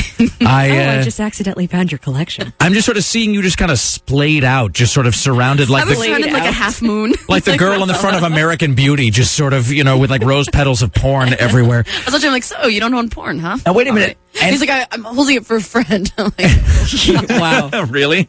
That's not my BBM. Now, wait, was this the same guy you dated, Sarah, that had his porn really, really carefully sorted and organized? You told me about a guy you dated who had his porn in, like, various discrete, and that's DISCRETE categories, where it was like folders and subfolders, and yet other folders inside of that. Where no, it was... that's your favorite guy. Oh, really? That one's your favorite guy. The one with that. Oh, two different guys. Okay, yeah. So guy number one was the guy where you had his porn sitting out for him when he walked home, which, you're right, does sound like the best girlfriend ever, actually, now that I'm thinking about it. Sounds like a porno. Yeah. Guy number two was the guy who had some weird anal retentive, so to speak, tendency for the organizing his porn into unbelievably specific folders and categories. And it was like young Japanese girls. Was it tentacle porn? Why do you say that? You said Japanese porn. Why is it always got to be tentacles? I'm a horrible person. You were obsessing obviously. about that tentacle picture in Mad Men yesterday. I am, man, because no one ever mentions it. Because no one ever talks about it. Like, I shall talk about tentacle porn. What if you came into my office someday here, and I just had a big thing of tentacle rape happening on the wall behind me? I don't even know what tentacle porn is. Yeah, you've seen Mad Men, what though. you think it is. I mean, it's tentacle. It's women. Well, I just saw a woman like wrapped up in a octopus. Let's take just a moment here. Let's just have a beat, as they say. All right. I was just referencing the fact that in Mad Men, if you look on the wall of Bert Cooper's office, which has sort of an Asian theme going on, he has the whole, he's like the weird, what are those things called? Like, I want to say like little walls made with rice paper, like little sort of changing walls or something. Screens. Yeah, he has that, and he has that whole decor. But there is this, the painting hanging on the wall of his office in which a woman is being, she's having relations with a many tentacled, with Cthulhu, basically. And no one ever says like, hey, what is up with that? It's just one of those things that it is not remarked upon, which I find sort of strange. That's my only point. It's just disturbing. Let's move on here. We are talking to Kelly Clark from Willamette Week. So I don't even know how to get into this. Speaking of tentacle porn. There's just no rational segue that I can make here. We should touch on this business of cops and Nazis, though. Not that I'm trying to conflate the two. I'm really not. But I know there's a piece in the New Willamette where you guys discuss a Portland law enforcement officer who does appear to have a bit of a low-grade interest, to say the least, in the Hitler. Yeah, in the Hitlerism. Central Precinct Captain Mark Kruger is denying allegations that he is a Nazi supporter, a Nazi enthusiast. And he says this is coming on the heels of there's a complaint against him at City Hall, and then a YouTube photo that a former friend of his created that shows photos of him in Nazi garb. Interspliced with pictures from the Holocaust and really awful stuff. It's a really crazy story. That does exist, or they're saying that exists? No, it does exist. We have the video on. He's dressed as a Nazi? Mm-hmm. We have the picture in the paper too. He's got German. Is it in a German kooky, army, like springtime for Hitler kind of way? No, take a look at the picture. He's sitting up here and he has sort of like a little Nazi outfit on. That's just creepy. He says that he denies these allegations vehemently. He talked to the paper. He says that he is a major history geek, and the fact that he has worn swastikas. I'm reading this. Got married 13 years ago in a town where Hitler had his mountain retreat, and built a memorial to Nazi-era German soldiers on Rocky Butte a couple years ago. It's history, not Hitler love. So this is a crazy story because the gentleman that is accusing him of all of this, who's come forward, is a former legal aide with the Multnomah County District Attorney's Office, and it's the gentleman. His name is Seaver, and he's Robert Seaver, and he's the gentleman who fell in love with Diane Downs back in the 1980s and was thinking about springing her from jail. So this is a crazy, kooky, only in Portland, Nazi Diane Downs crazy story. Big ball of nuttery. All right. Ball of nuttery. From that, we will go to food porn here in just one moment. I do want to take a second here to remind you that it is 7:29 a.m. This time check delivered to you by Cooney BMW's 29-minute fast and free service. Performance has an address. Cooney BMW. It is 503-228-4101. It is the Rick Emerson radio program. Now, without further ado, Kelly Clark from Willamette Week with another exciting installment of food porn. We talk a lot about fat on food porn, but today I would like to recognize cornflakes. You can eat them for breakfast, for lunch, for as a hangover snack. They're crunchy, crispy flakes like dandruff from God. They're just wonderful. And it doesn't matter if you want to eat them with fat-free milk, spiked with, half and half, obviously, or eat them straight out of the box. They're good at any time. Yeah, they have the nutritional value of a gnat, but they provide the perfect blank canvas for, like, a gallon of honey or, like giant spoonfuls of sugar. So you basically can make milk nectar out of, out of a sugar. I know. Just thinking about it, doesn't it make you happy? And, let's just put it out here. No off-brand. We can't go to Winco and get the off-brand here. It's got to be Kellogg's because the rest is just crap. Here's the other thing about cornflakes. You can make them to use them to make deep-fried ice cream. And they kind of melt on your tongue, too. They're almost like little bits of heavenly paper. They are. And really, without cornflakes, there would be no Frosted Flakes because Frosted Flakes are really just sort of an adjunct cereal to cornflakes. They are kind of the basis of cereals, that and grape nuts. I mean, that's just... cereal is one of those things. I mean, when does cereal not taste good? I love cereal. Breakfast cereal is one of God's most perfect creations. It really is one of the finest things of any kind of noun that exists on planet Earth. I mean, there's really something to be said for that. When I was a kid, I went through this phase, I don't know, maybe year and a half, where my favorite ice cream topping was, in fact, the cornflake. Oh, yeah. Because my dad was a big cornflake enthusiast, and he liked them. Good. If you've never had cornflakes and ice cream, sister, you got to get like a good, like a quality vanilla ice cream, like a vanilla bean ice cream, and then you put some cornflakes on top. See, I'm doing that thing. My mouth is literally watering. Now I was just doing that thing again to make myself hungry. And I actually gave up cornflakes once after reading Omnivore's Dilemma because I was trying to get some corn out of my diet because I felt bad about the whole entire, the fact that corn is ruining our life. So I gave up cornflakes. It's not worth it. For 9 months. Yeah, you can't. And then my will was broken by that beautiful rooster box at the store. No, I can't live without cornflakes. No, I'm thinking about them right now. There's no point in giving anything up because it's bad for you or the earth or other people in other countries. Screw that. It doesn't matter. I failed Michael Pollan. That's the thing. It's cancer and garbage disposals will get you anyway. There's no avoiding it. So you might as well live while you're alive. Kelly Clark. They're so crunchy. That's right. Kelly Clark from Willamette Week. You can read her in print, Willamette Week, or online at wweek.com. Straight ahead to more news from Tim Riley and a pair of passes for you to see where the wild things are sometime before 8 o'clock. So be listening. It's 503-228-4101. Back after this.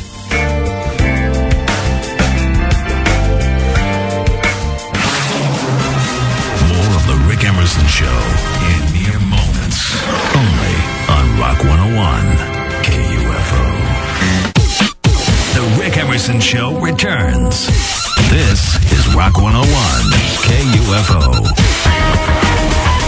It's the Rick Emerson Show on Rock 101 KUFO. Thank you for joining us. It's 503-228-4101.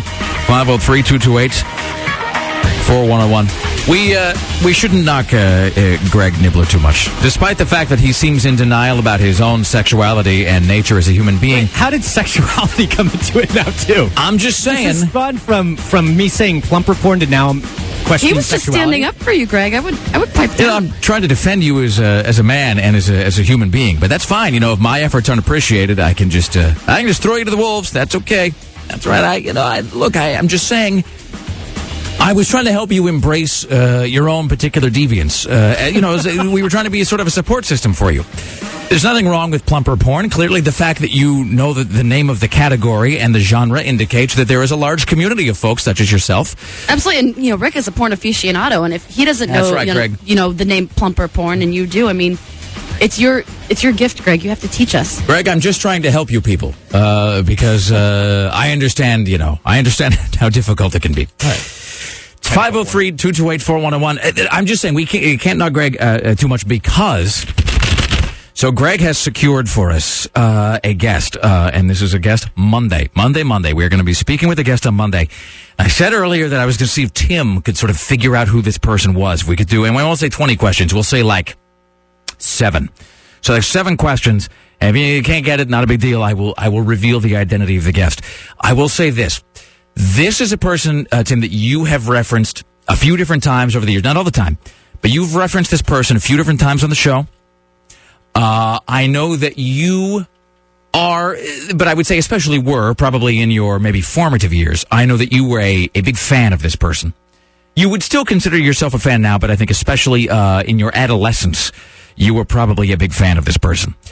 And my final clue will be the guest for Monday that you were a big fan of, in your adolescence is season appropriate.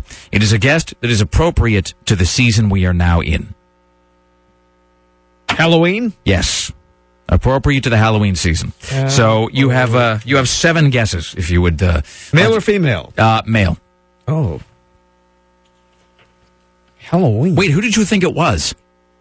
You weren't thinking it was like Elvira or somebody.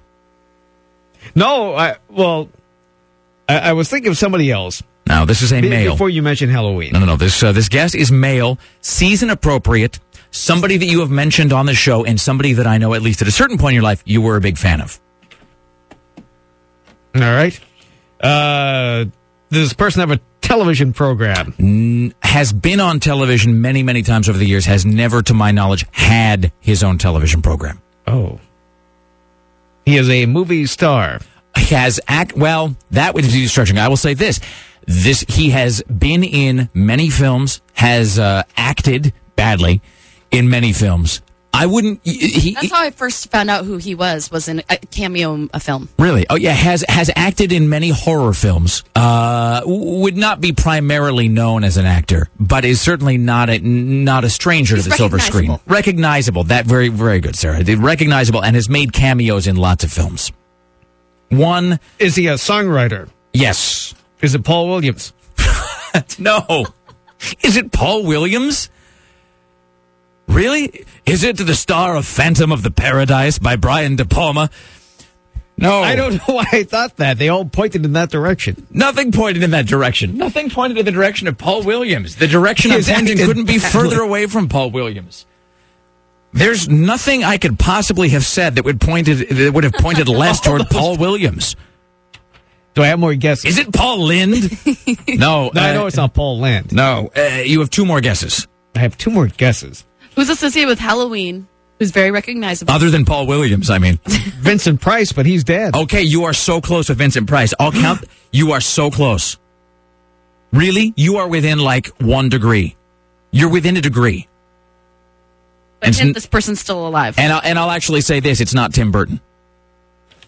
You are so close when you say Vincent Price. You are just, this is really, I hate to say this, you're going to kick yourself. If you don't get it after knowing it's within 1 degree of Vincent Price. Give me one more clue. One more clue. At one point, considered exceptionally controversial. Exceptionally controversial. Oh, come on! How about, one more clue.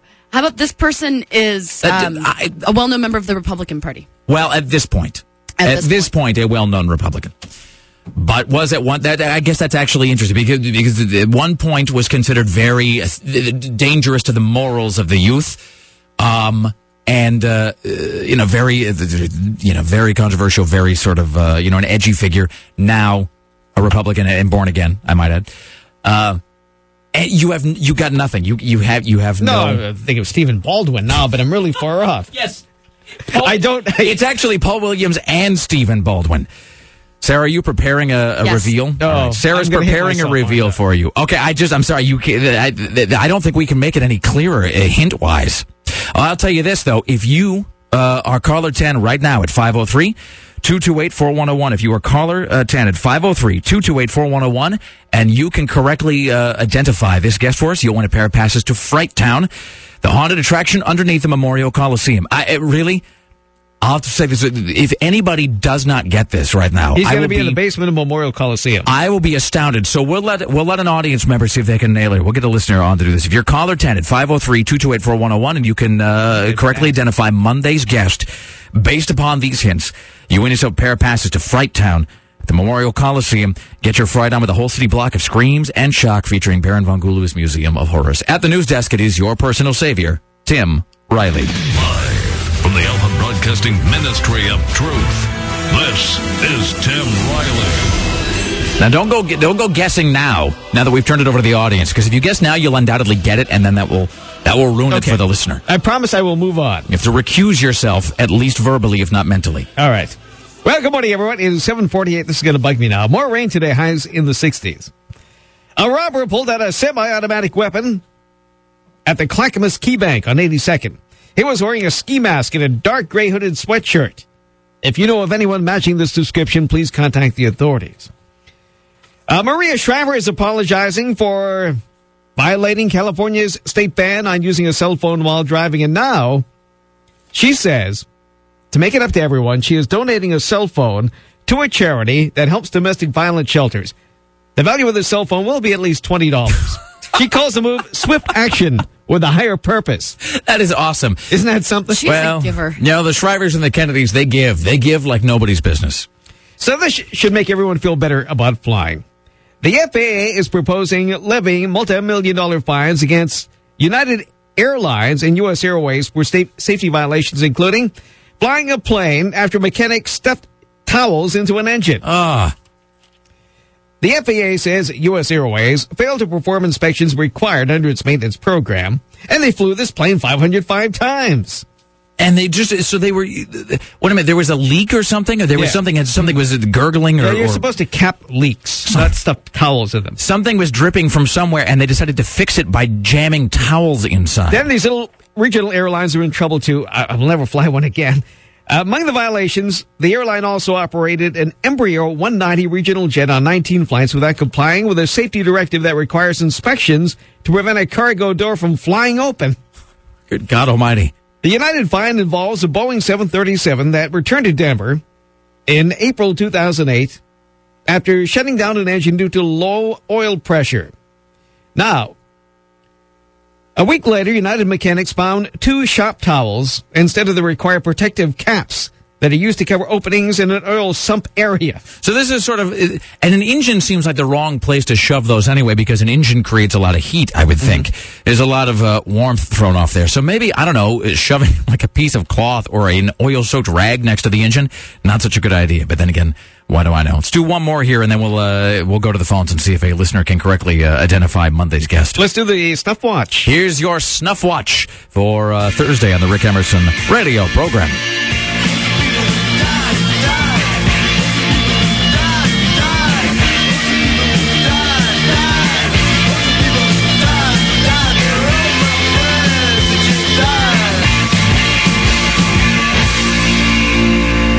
I'm still hearing clues that I'm not supposed to hear. No, that's okay. I'm just, It's like scandalous. I'm confident in the knowledge of the... There's been nothing like this since the Greg Nibler sex scandal a few minutes ago. I think the audience will correctly suss out the person about whom we are speaking, but we'll find out here in a moment. Captain Lou Albano has died at the age of 76. He was a big-time wrestling guy back in the 80s. He is the most recognized and respected wrestler of that decade, whose legacy not only includes an illustrious career as an athlete and a showman, but a generous man who cared for the health and well-being of his fellow wrestlers. He founded Wrestlers Rescue, an organization that raised money to assist with health care of retired professional wrestlers, many of them who were never paid wages equivalent to the stress applied to their bodies in their work. So the thing about Lou Albano that's weird weird also in Cyndi Lauper's music video. That's the thing. If you don't know who Lou Albano is, if you don't recognize him for the WWE, he is the dad in the video for Girls Just Want to Have Fun, and he's there and he's ironing shirts or something, or he's got a wife beater on, and he's got the weird beard with the rubber bands and the rubber band piercings and everything. And he joined the WWF, as it was then called, in 1955 or something. I mean, when Vince McMahon Sr. ran that outfit. And then he was there all the way through the 80s, and Lou Albano was one of the key figures in what was called the Rock Wrestling Connection, which was Vince McMahon Jr.'s master plan for bringing wrestling into the mainstream. It was clever merchandise. It really was, because he did the smart thing of taking wrestling, which was considered just for rubes and hicks, and merging it with MTV, and he got a lot of then big celebrities to come be part of wrestling events. And I mean, it was just really a masterstroke of marketing, and that's where Lou Albano kind of achieved his greatest fame. So here's Albano being interviewed by Vince McMahon back in 1987. Hang on a minute here. I push a little thing here I shouldn't have done. All right, let's try this again. Here it is. Lou Albano. And now, but I'm going to make one promise, and I'm going to say one thing to you, Lord Hayes, and to you, Vince McMahon. I'm here before all TV land. I want you to know this. We'll take on all comers. You've got to come up the stepladder. We'll take the top contender in the Worldwide Wrestling Federation, which has the best, and we will defend. We will not be evasive. We'll be ready. We'll be prepared. All comers, all time, Thank you, Mr. anytime, right now. We'll be back as we continue with I'm more ready. I'm ready. TNT. Yeah, I'm ready. I'm ready. I'm telling you. Now, back in 87, in his heyday, they had this hotline that you call for wrestling information. I guess people paid a certain amount of money to listen to something. Hot, sexy wrestling talk, Tim. Here's the commercial for Captain Lou's Wrestling Hotline in 1987. Hey, I'm Captain Lou Albano talking to you from Wrestling Central. I've been involved in wrestling for 35 years. Nobody knows wrestling like me. So why don't you call me and get wrestling's latest news and reviews?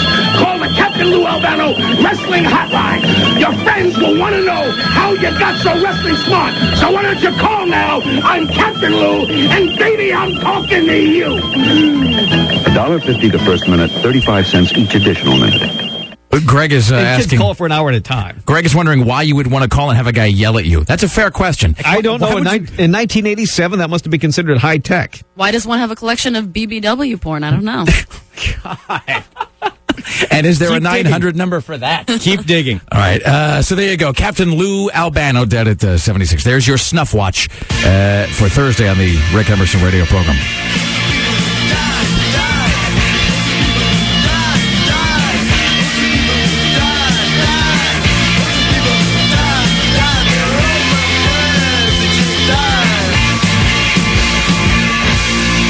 All right, so we're having a guest on Monday, and Tim came within a whisper, I think, of correctly identifying who this person is. But we'll go to the phones here. If you are able to tell us who the guest is for Monday, you want to yourself a pair of passes to Fright Town happening underneath the Memorial Coliseum. This is Kevin. Kevin, hi, you're on the Rick Emerson Show. Have you correctly identified the identity of Monday's guest? I'm not sure. I'm going to go with Dee Snider. Wow, that's really not what I expected you to say, and That would be awesome. that would be awesome if only it were happening. Sadly, that is not true. All right, thank you, my friend. Some other day. Appreciate that. Maybe some other time. All right. That I really thought that somebody would nail it right out of the gate. Yeah. On the other side, Sarah, should we do this? Should we continue? Sure. Okay, well, let's, because we get a bit behind here. So, Greg, do you want to let these folks know to hang on? On the other side, we will take some more guesses, and we will see if anybody can nail the identity of this person. That will Greg, encourage us all to listen longer. That's right, Tim.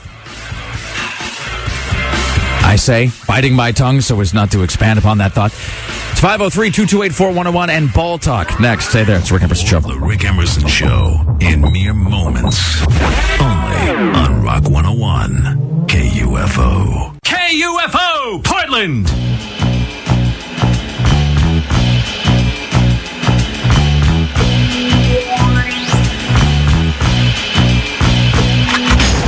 It's the Rick Emerson Show on Rock 101 KUFO. Thank you for joining us. It's 503-228-4101. 503-228-4101. Sure to come for the end of the show, a shot at a pair of Where the Wild Things Are passes for you. So I'll be listening for that. Tim Riley is tracking the following stories on this Thursday morning.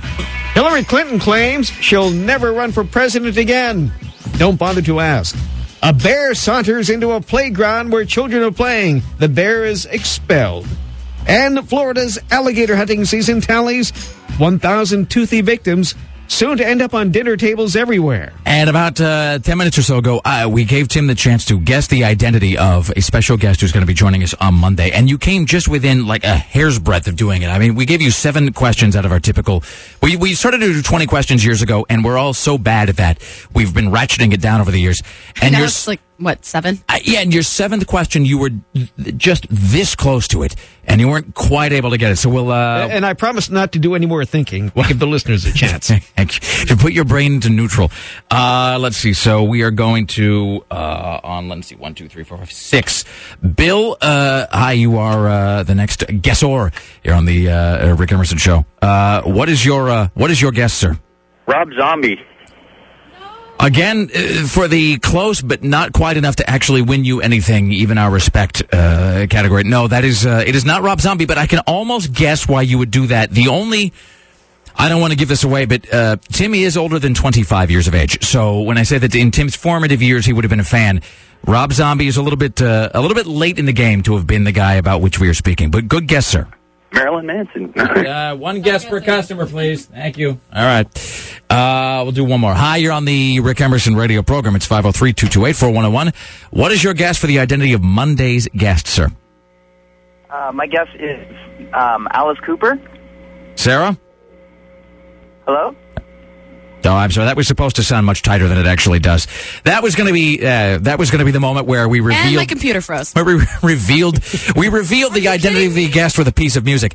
The answer is, in fact, Alice Cooper. So, wow. Monday's program in the 8 o'clock hour, we will be joined by the creator of Shock Rock himself, Mr. Alice Cooper, as we head toward Halloween. So, congratulations, Dustin. You have correctly discerned the identity of Monday's guest, which is Alice Cooper. You've also won yourself a pair of tickets to Fright Town, which is the haunted attraction happening underneath the Memorial Coliseum. So we're going to put you on hold, and we will get you those in just a moment. So stick tight. Greg will get your info as soon as Ball Talk is over, and then be listening Monday in the 8 o'clock hour as we talk to the one and only Alice Cooper. So I got lots more gushing to do about that before it even happens, but we'll find out if he actually defecated on the stage. Maybe that'll be the first question I ask him. Maybe it can be the first question you ask him, Tim. All right. Okay. Hey. Oh, never mind. It's time for another edition of Ball Talk. I'm Greg Nibbler. I'm Greg Nibbler. Let's talk balls. All right. In the NBA, the Phoenix Suns beat the Trail Blazers last night in their Rip City Retro night, so kind of putting a damper on it. But the Blazers do still look good. Greg Oden had a double-double. It looks like they're going to be pretty good this year. In the NFL, Rush Limbaugh's bid for the St. Louis Rams is no more.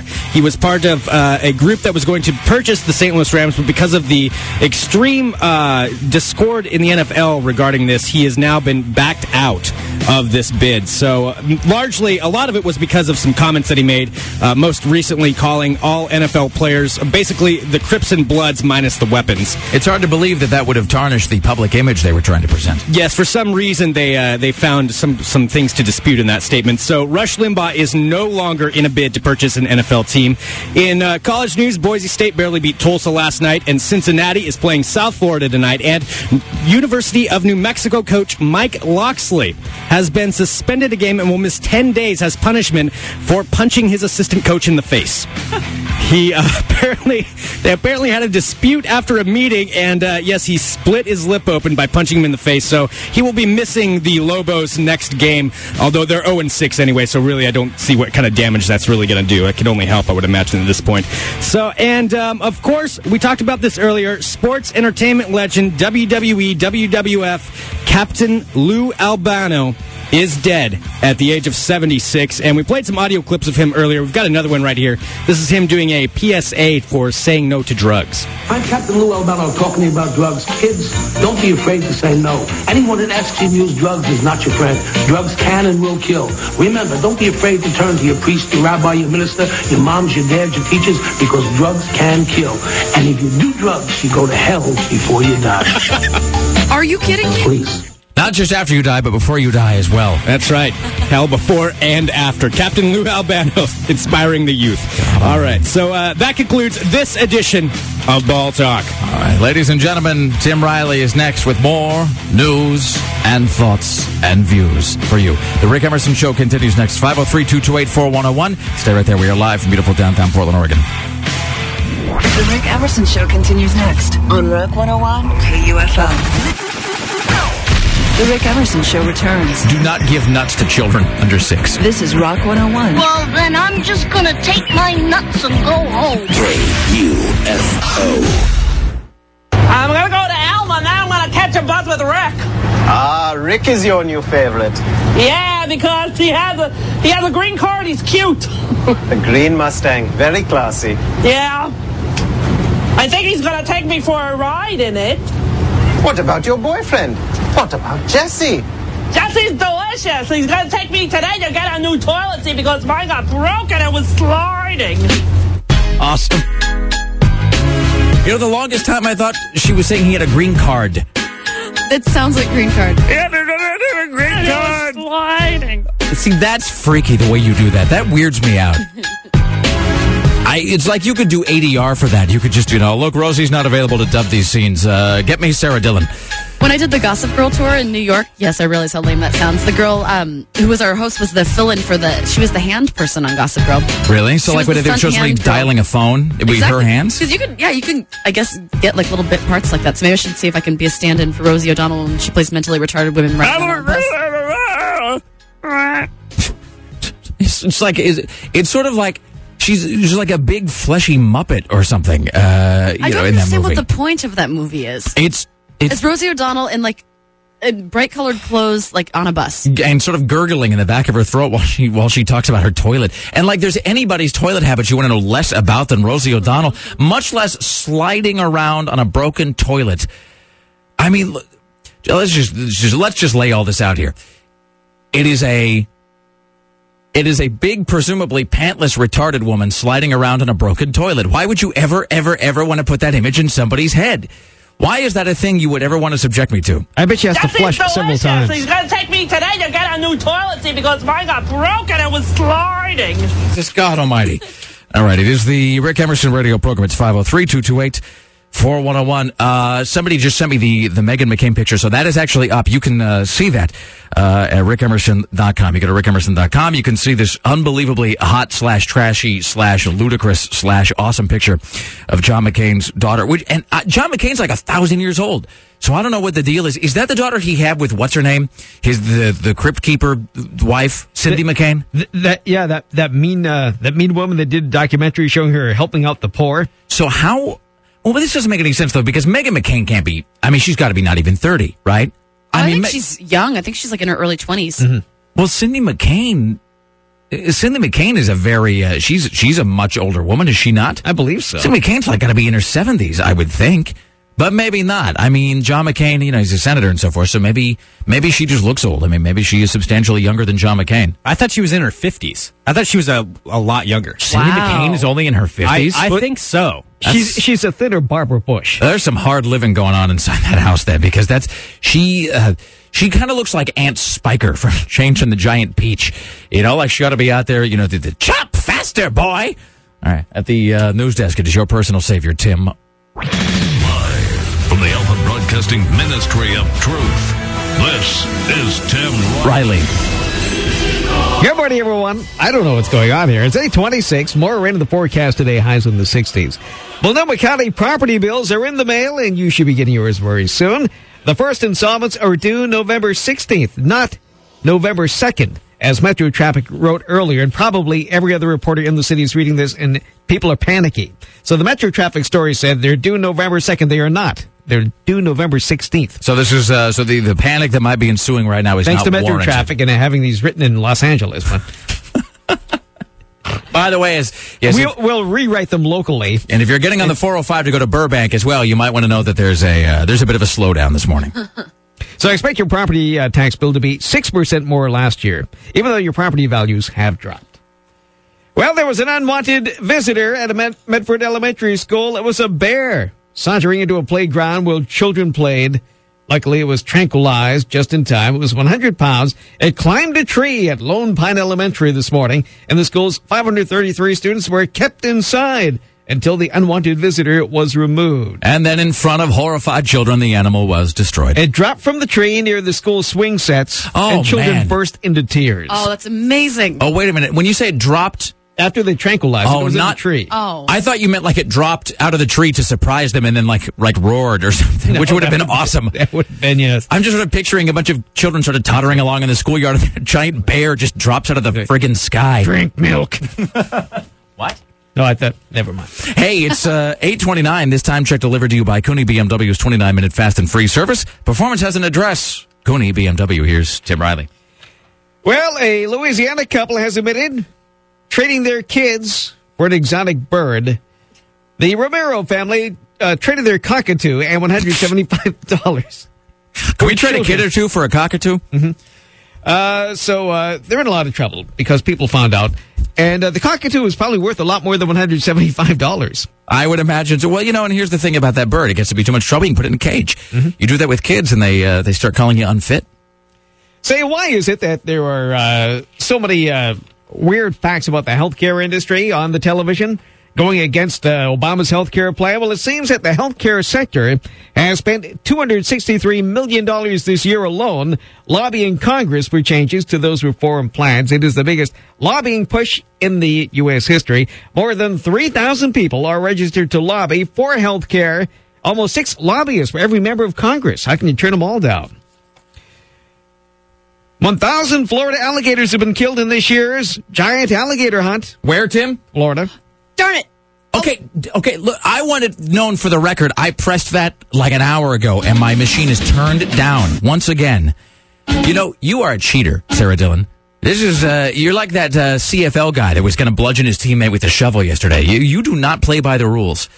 I'm just saying, I know in my heart that I had the Florida Sounder played first Rick, there. You won the Florida Imagine Sounder. how many alligators. There are 6,000 alligators killed every year, and those are the ones they catch. Well, and those are just the ones that they can catch and that, are not able to get the humans first. I mean, even if that's like 5%, I mean, there's just hundreds of thousands. There are probably more alligators there than any other lethal creature.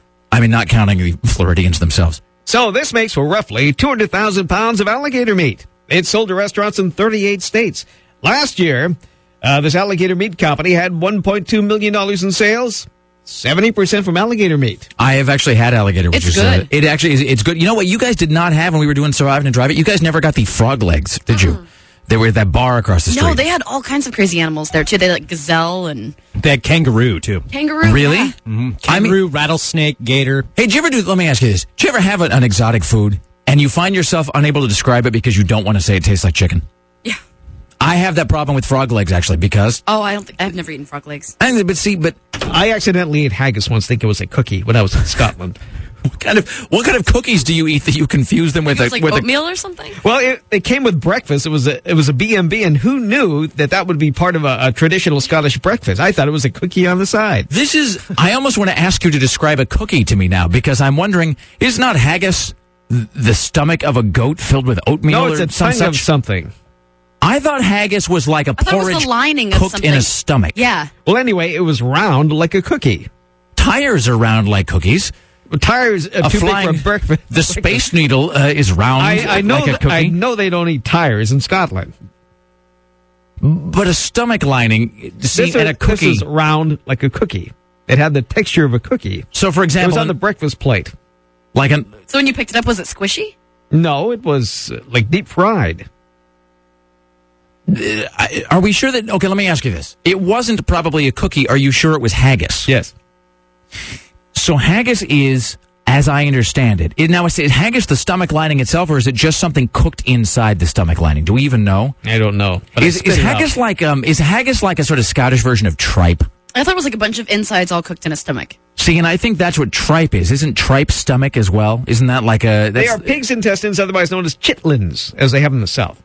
Wait, so haggis is chitlins? Yeah. So haggis is... Yeah, I have a picture of it here, and it is brown. I don't... You can cook it, but the one that I was served was round. Oh, I'll be goddamned. That could be a cookie, couldn't it? Gross. Okay, but you know what that looks like more than anything? That kind of looks like a sausage patty. Yes, it does. That's sort of what that looks like there. All right. Well, I guess maybe that's a reasonable mistake, especially if you're in Europe or something and you... I mean, who knows? I mean, and there's the whole weird biscuit cookie thing going on anyway. So, all right. It's 503-228-4101. 503-228-4101. At this juncture, we're going to give you an opportunity to see Where the Wild Things Are, the hotly anticipated and already polarizing film from filmmaker Spike Jonze, based upon the Maurice Sendak novel of the same name. KUFO having a midnight showing of Where the Wild Things Are at the Roseway Theater, a fantastic movie experience. Being the first to see this one tonight at 11:55 p.m. when it opens. That is tonight at 11:55 p.m. at the Roseway Theater, KUFO's midnight showing of Where the Wild Things Are, based on the children's book by Maurice Sendak. And if you are caller 10 right now at 503-228-4101, you will win yourself a pair of tickets to see Where the Wild Things Are tonight at the Roseway Theater. Stay there. The Rick Emerson Show continues next with more from Tim Riley. Don't go anywhere. We are live from beautiful Portland, Oregon. This is the Rick Emerson Show on Rock 101 KUFO. Broadcasting in ADHD. We're so very, very, very sorry for this relentlessly juvenile behavior. The Rick Emerson Show returns. Which will now continue on Rock 101 KUFO.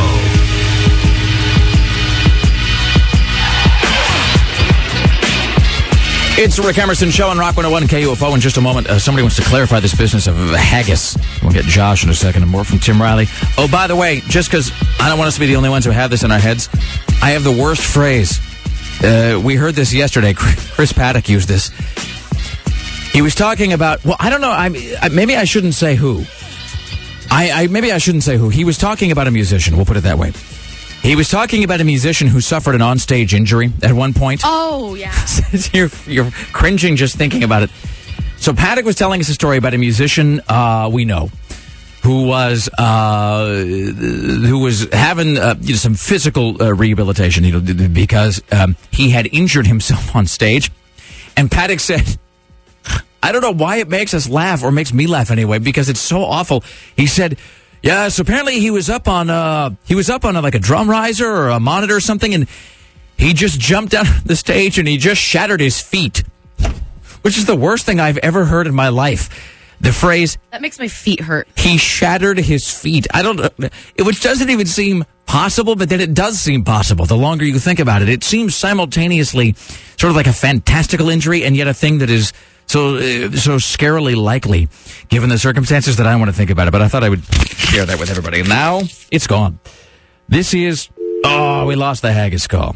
Oh, I'm not going to do a Scottish joke there. At the news desk, it's your personal savior, Tim Riley. Live from the Alpha Broadcasting Ministry of Truth, this is Tim Riley. Good morning, everyone. 8:47. It's going to be another rainy day today. Highs near 60. Police have arrested a man accused of attacking a K2 photographer outside a Portland school. Peter Fortier was slapped with assault, malicious mischief, and impersonating an officer after allegedly wrestled cameraman Bob Bullock to the ground and broke his camera's viewfinder. K2 reports Fortier was banned from Lowellhurst Park after using a stun gun on a juvenile while wearing his security guard uniform. He's been known to misuse the authority of a security guard. He also insulted the cameraman by telling him, quote, K2 sucks, unquote. Which I think we know that's not true. Other TV stations in the city do. And the best part is if you watch the video of him, I'm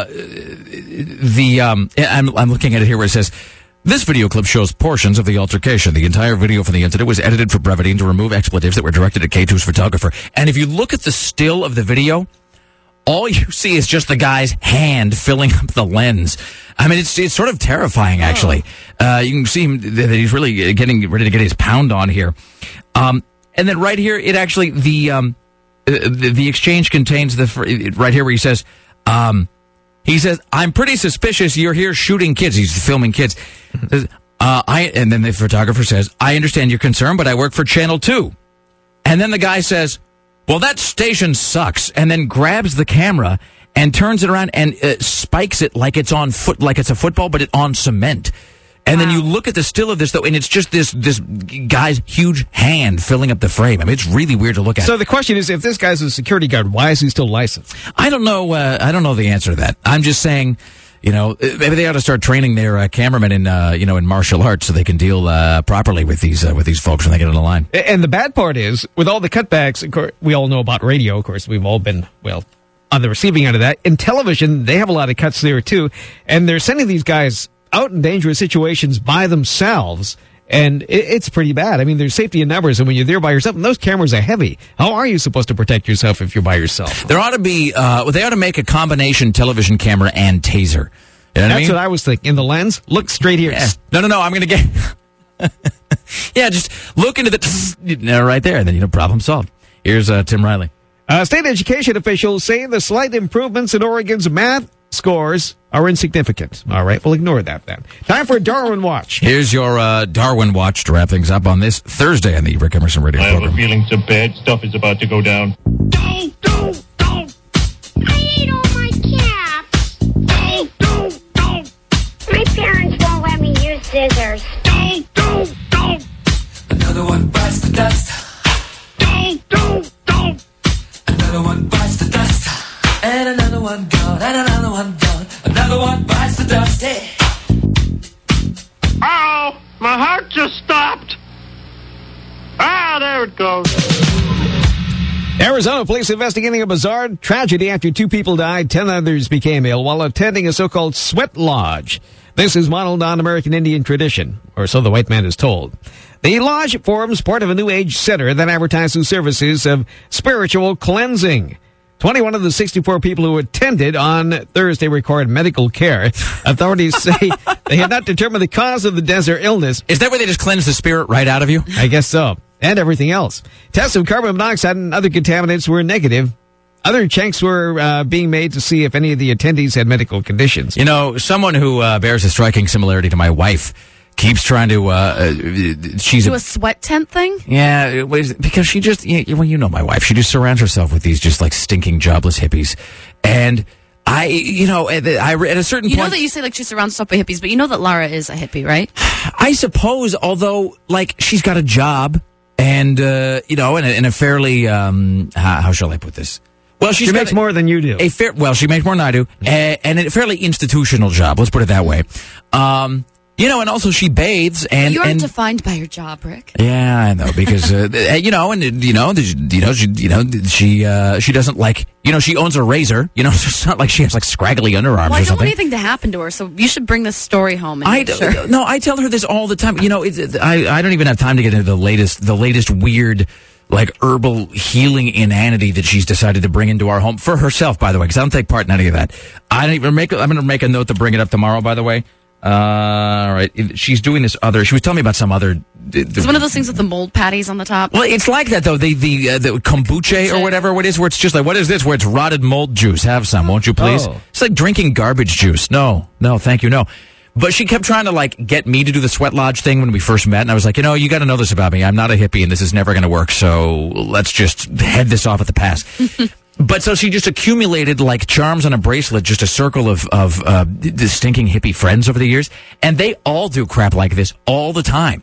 And so let's have no illusions. So there will come a day when I have to come here and tell you that she is irreversibly brain dead. Because she has gone and sat in some sort of a tiny little enclosure, Lost style. Or eaten some like hippie like herb mixture that she shouldn't have. Exactly, while living in a hole in the ground that was 190 degrees. And I mean... Do Indians actually do that? Or did they? I don't think so, though. That's the thing. I think that is Sweat Lodge is to them as like nachos are to like, the people of Mexico. I think that's a thing created probably just to harm the white man. That would be my speculation. So pretty soon there'll be a combination of Botox and Sweat Lodge in the same place. Exactly. I mean, not like the white man doesn't colon cleaning through doesn't have it coming. He clearly does. Isn't that an old Indian remedy itself? What, colon blow? Yes. I think that anything that involves you sitting there going, God, please, let me out. Anything that they would conceivably use in the Hanoi Hilton to extract like missile-based locations from you is probably not something that is good for you in the long term. That would just be my guess. So there you go. There's your Darwin Watch for a Thursday on the Rick Emerson Radio program. Another one bites the dust. Another one bites the dust. And another one gone. And another one gone. Another one bites the dust. Hey. Oh, by the way, just to wrap this up, this person says the Rose and Thistle serves haggis. He says, but I'm not quite sure it's completely authentic because it doesn't contain pancreas or lungs. What's that? Maybe it's vegan haggis. Entirely possible. You should go try some, Tim. Why not? Or just ask for a plate of cookies and see what they bring you. It's 503-228-4101. Don't forget to join us tomorrow when our guests will include Aaron Duran with another exciting installment of The Week in Geek. And we will also speak with the good folks at TMZ. Don't forget, tomorrow is Friday, which means that around the same time, 24 hours and 6 minutes from now, you can take part in the KUFO half-off sale, which updates tomorrow morning, featuring such items as a half-off family admission pass to the Portland Children's Museum, where your kids use their imagination while having fun in a safe, friendly environment. The Playopolis exhibit is on through the end of the month, followed by the adventures of Clifford the Big Red Dog later this fall. Friday, you'll be able to go online and purchase your half-off certificate for family fun, but you can get one right now before you can buy it at 503-228-4101 if you're caller 10. 503-228-4101, and then they go on sale for half off tomorrow, 9 a.m. at KUFO. KUFO.com. We want to thank CNN radio correspondent Steve Kastenbaum for joining us today. Also, Kelly Clark from Willamette Week. Richard Belzer not able to make it onto the program today, but presumably at some point in the future we will reschedule. If we can find time. If we can fit him into our very, very busy chain of events. Mr. Skin from MrSkin.com as well joined us today. Rick Emerson Show produced today and every day by the lovely and talented Sarah Dillon. For Rock 101 KUFO in the newsroom, Tim Riley on the phones, Greg Nibbler, the gatekeepers, Dave Zinn, the web mistress, Bridget from upstairs, Alpha Broadcasting Marketing Guru, Susan Don't F with me, Reynolds, executive producer, Christopher J. Paddock. Buzz is coming up next. It smells like the 90s. And this afternoon, Court and Fatboy from 3 till 7 with Jason Quick of the Oregonian. That's this afternoon, 3 till 7. It is Thursday, October 15th, 2009. And that is The Frequency, Kenneth. My name is Rick Emerson. Thank you for listening. Be safe and watch out for snakes. See you tomorrow. Bye now. Where is Beth going today? I'm going to go to Alma. Now I'm going to catch a buzz with Rick. Ah, Rick is your new favorite. Yeah, because he has a green car and he's cute. The green Mustang. Very classy. Yeah. I think he's going to take me for a ride in it. What about your boyfriend? What about Jesse? Jesse's delicious. He's going to take me today to get a new toilet seat because mine got broken and was sliding. KUFO, Portland. Attention broadcasters in the greater Portland area. Your daily show prep is now concluded. Thank you for listening.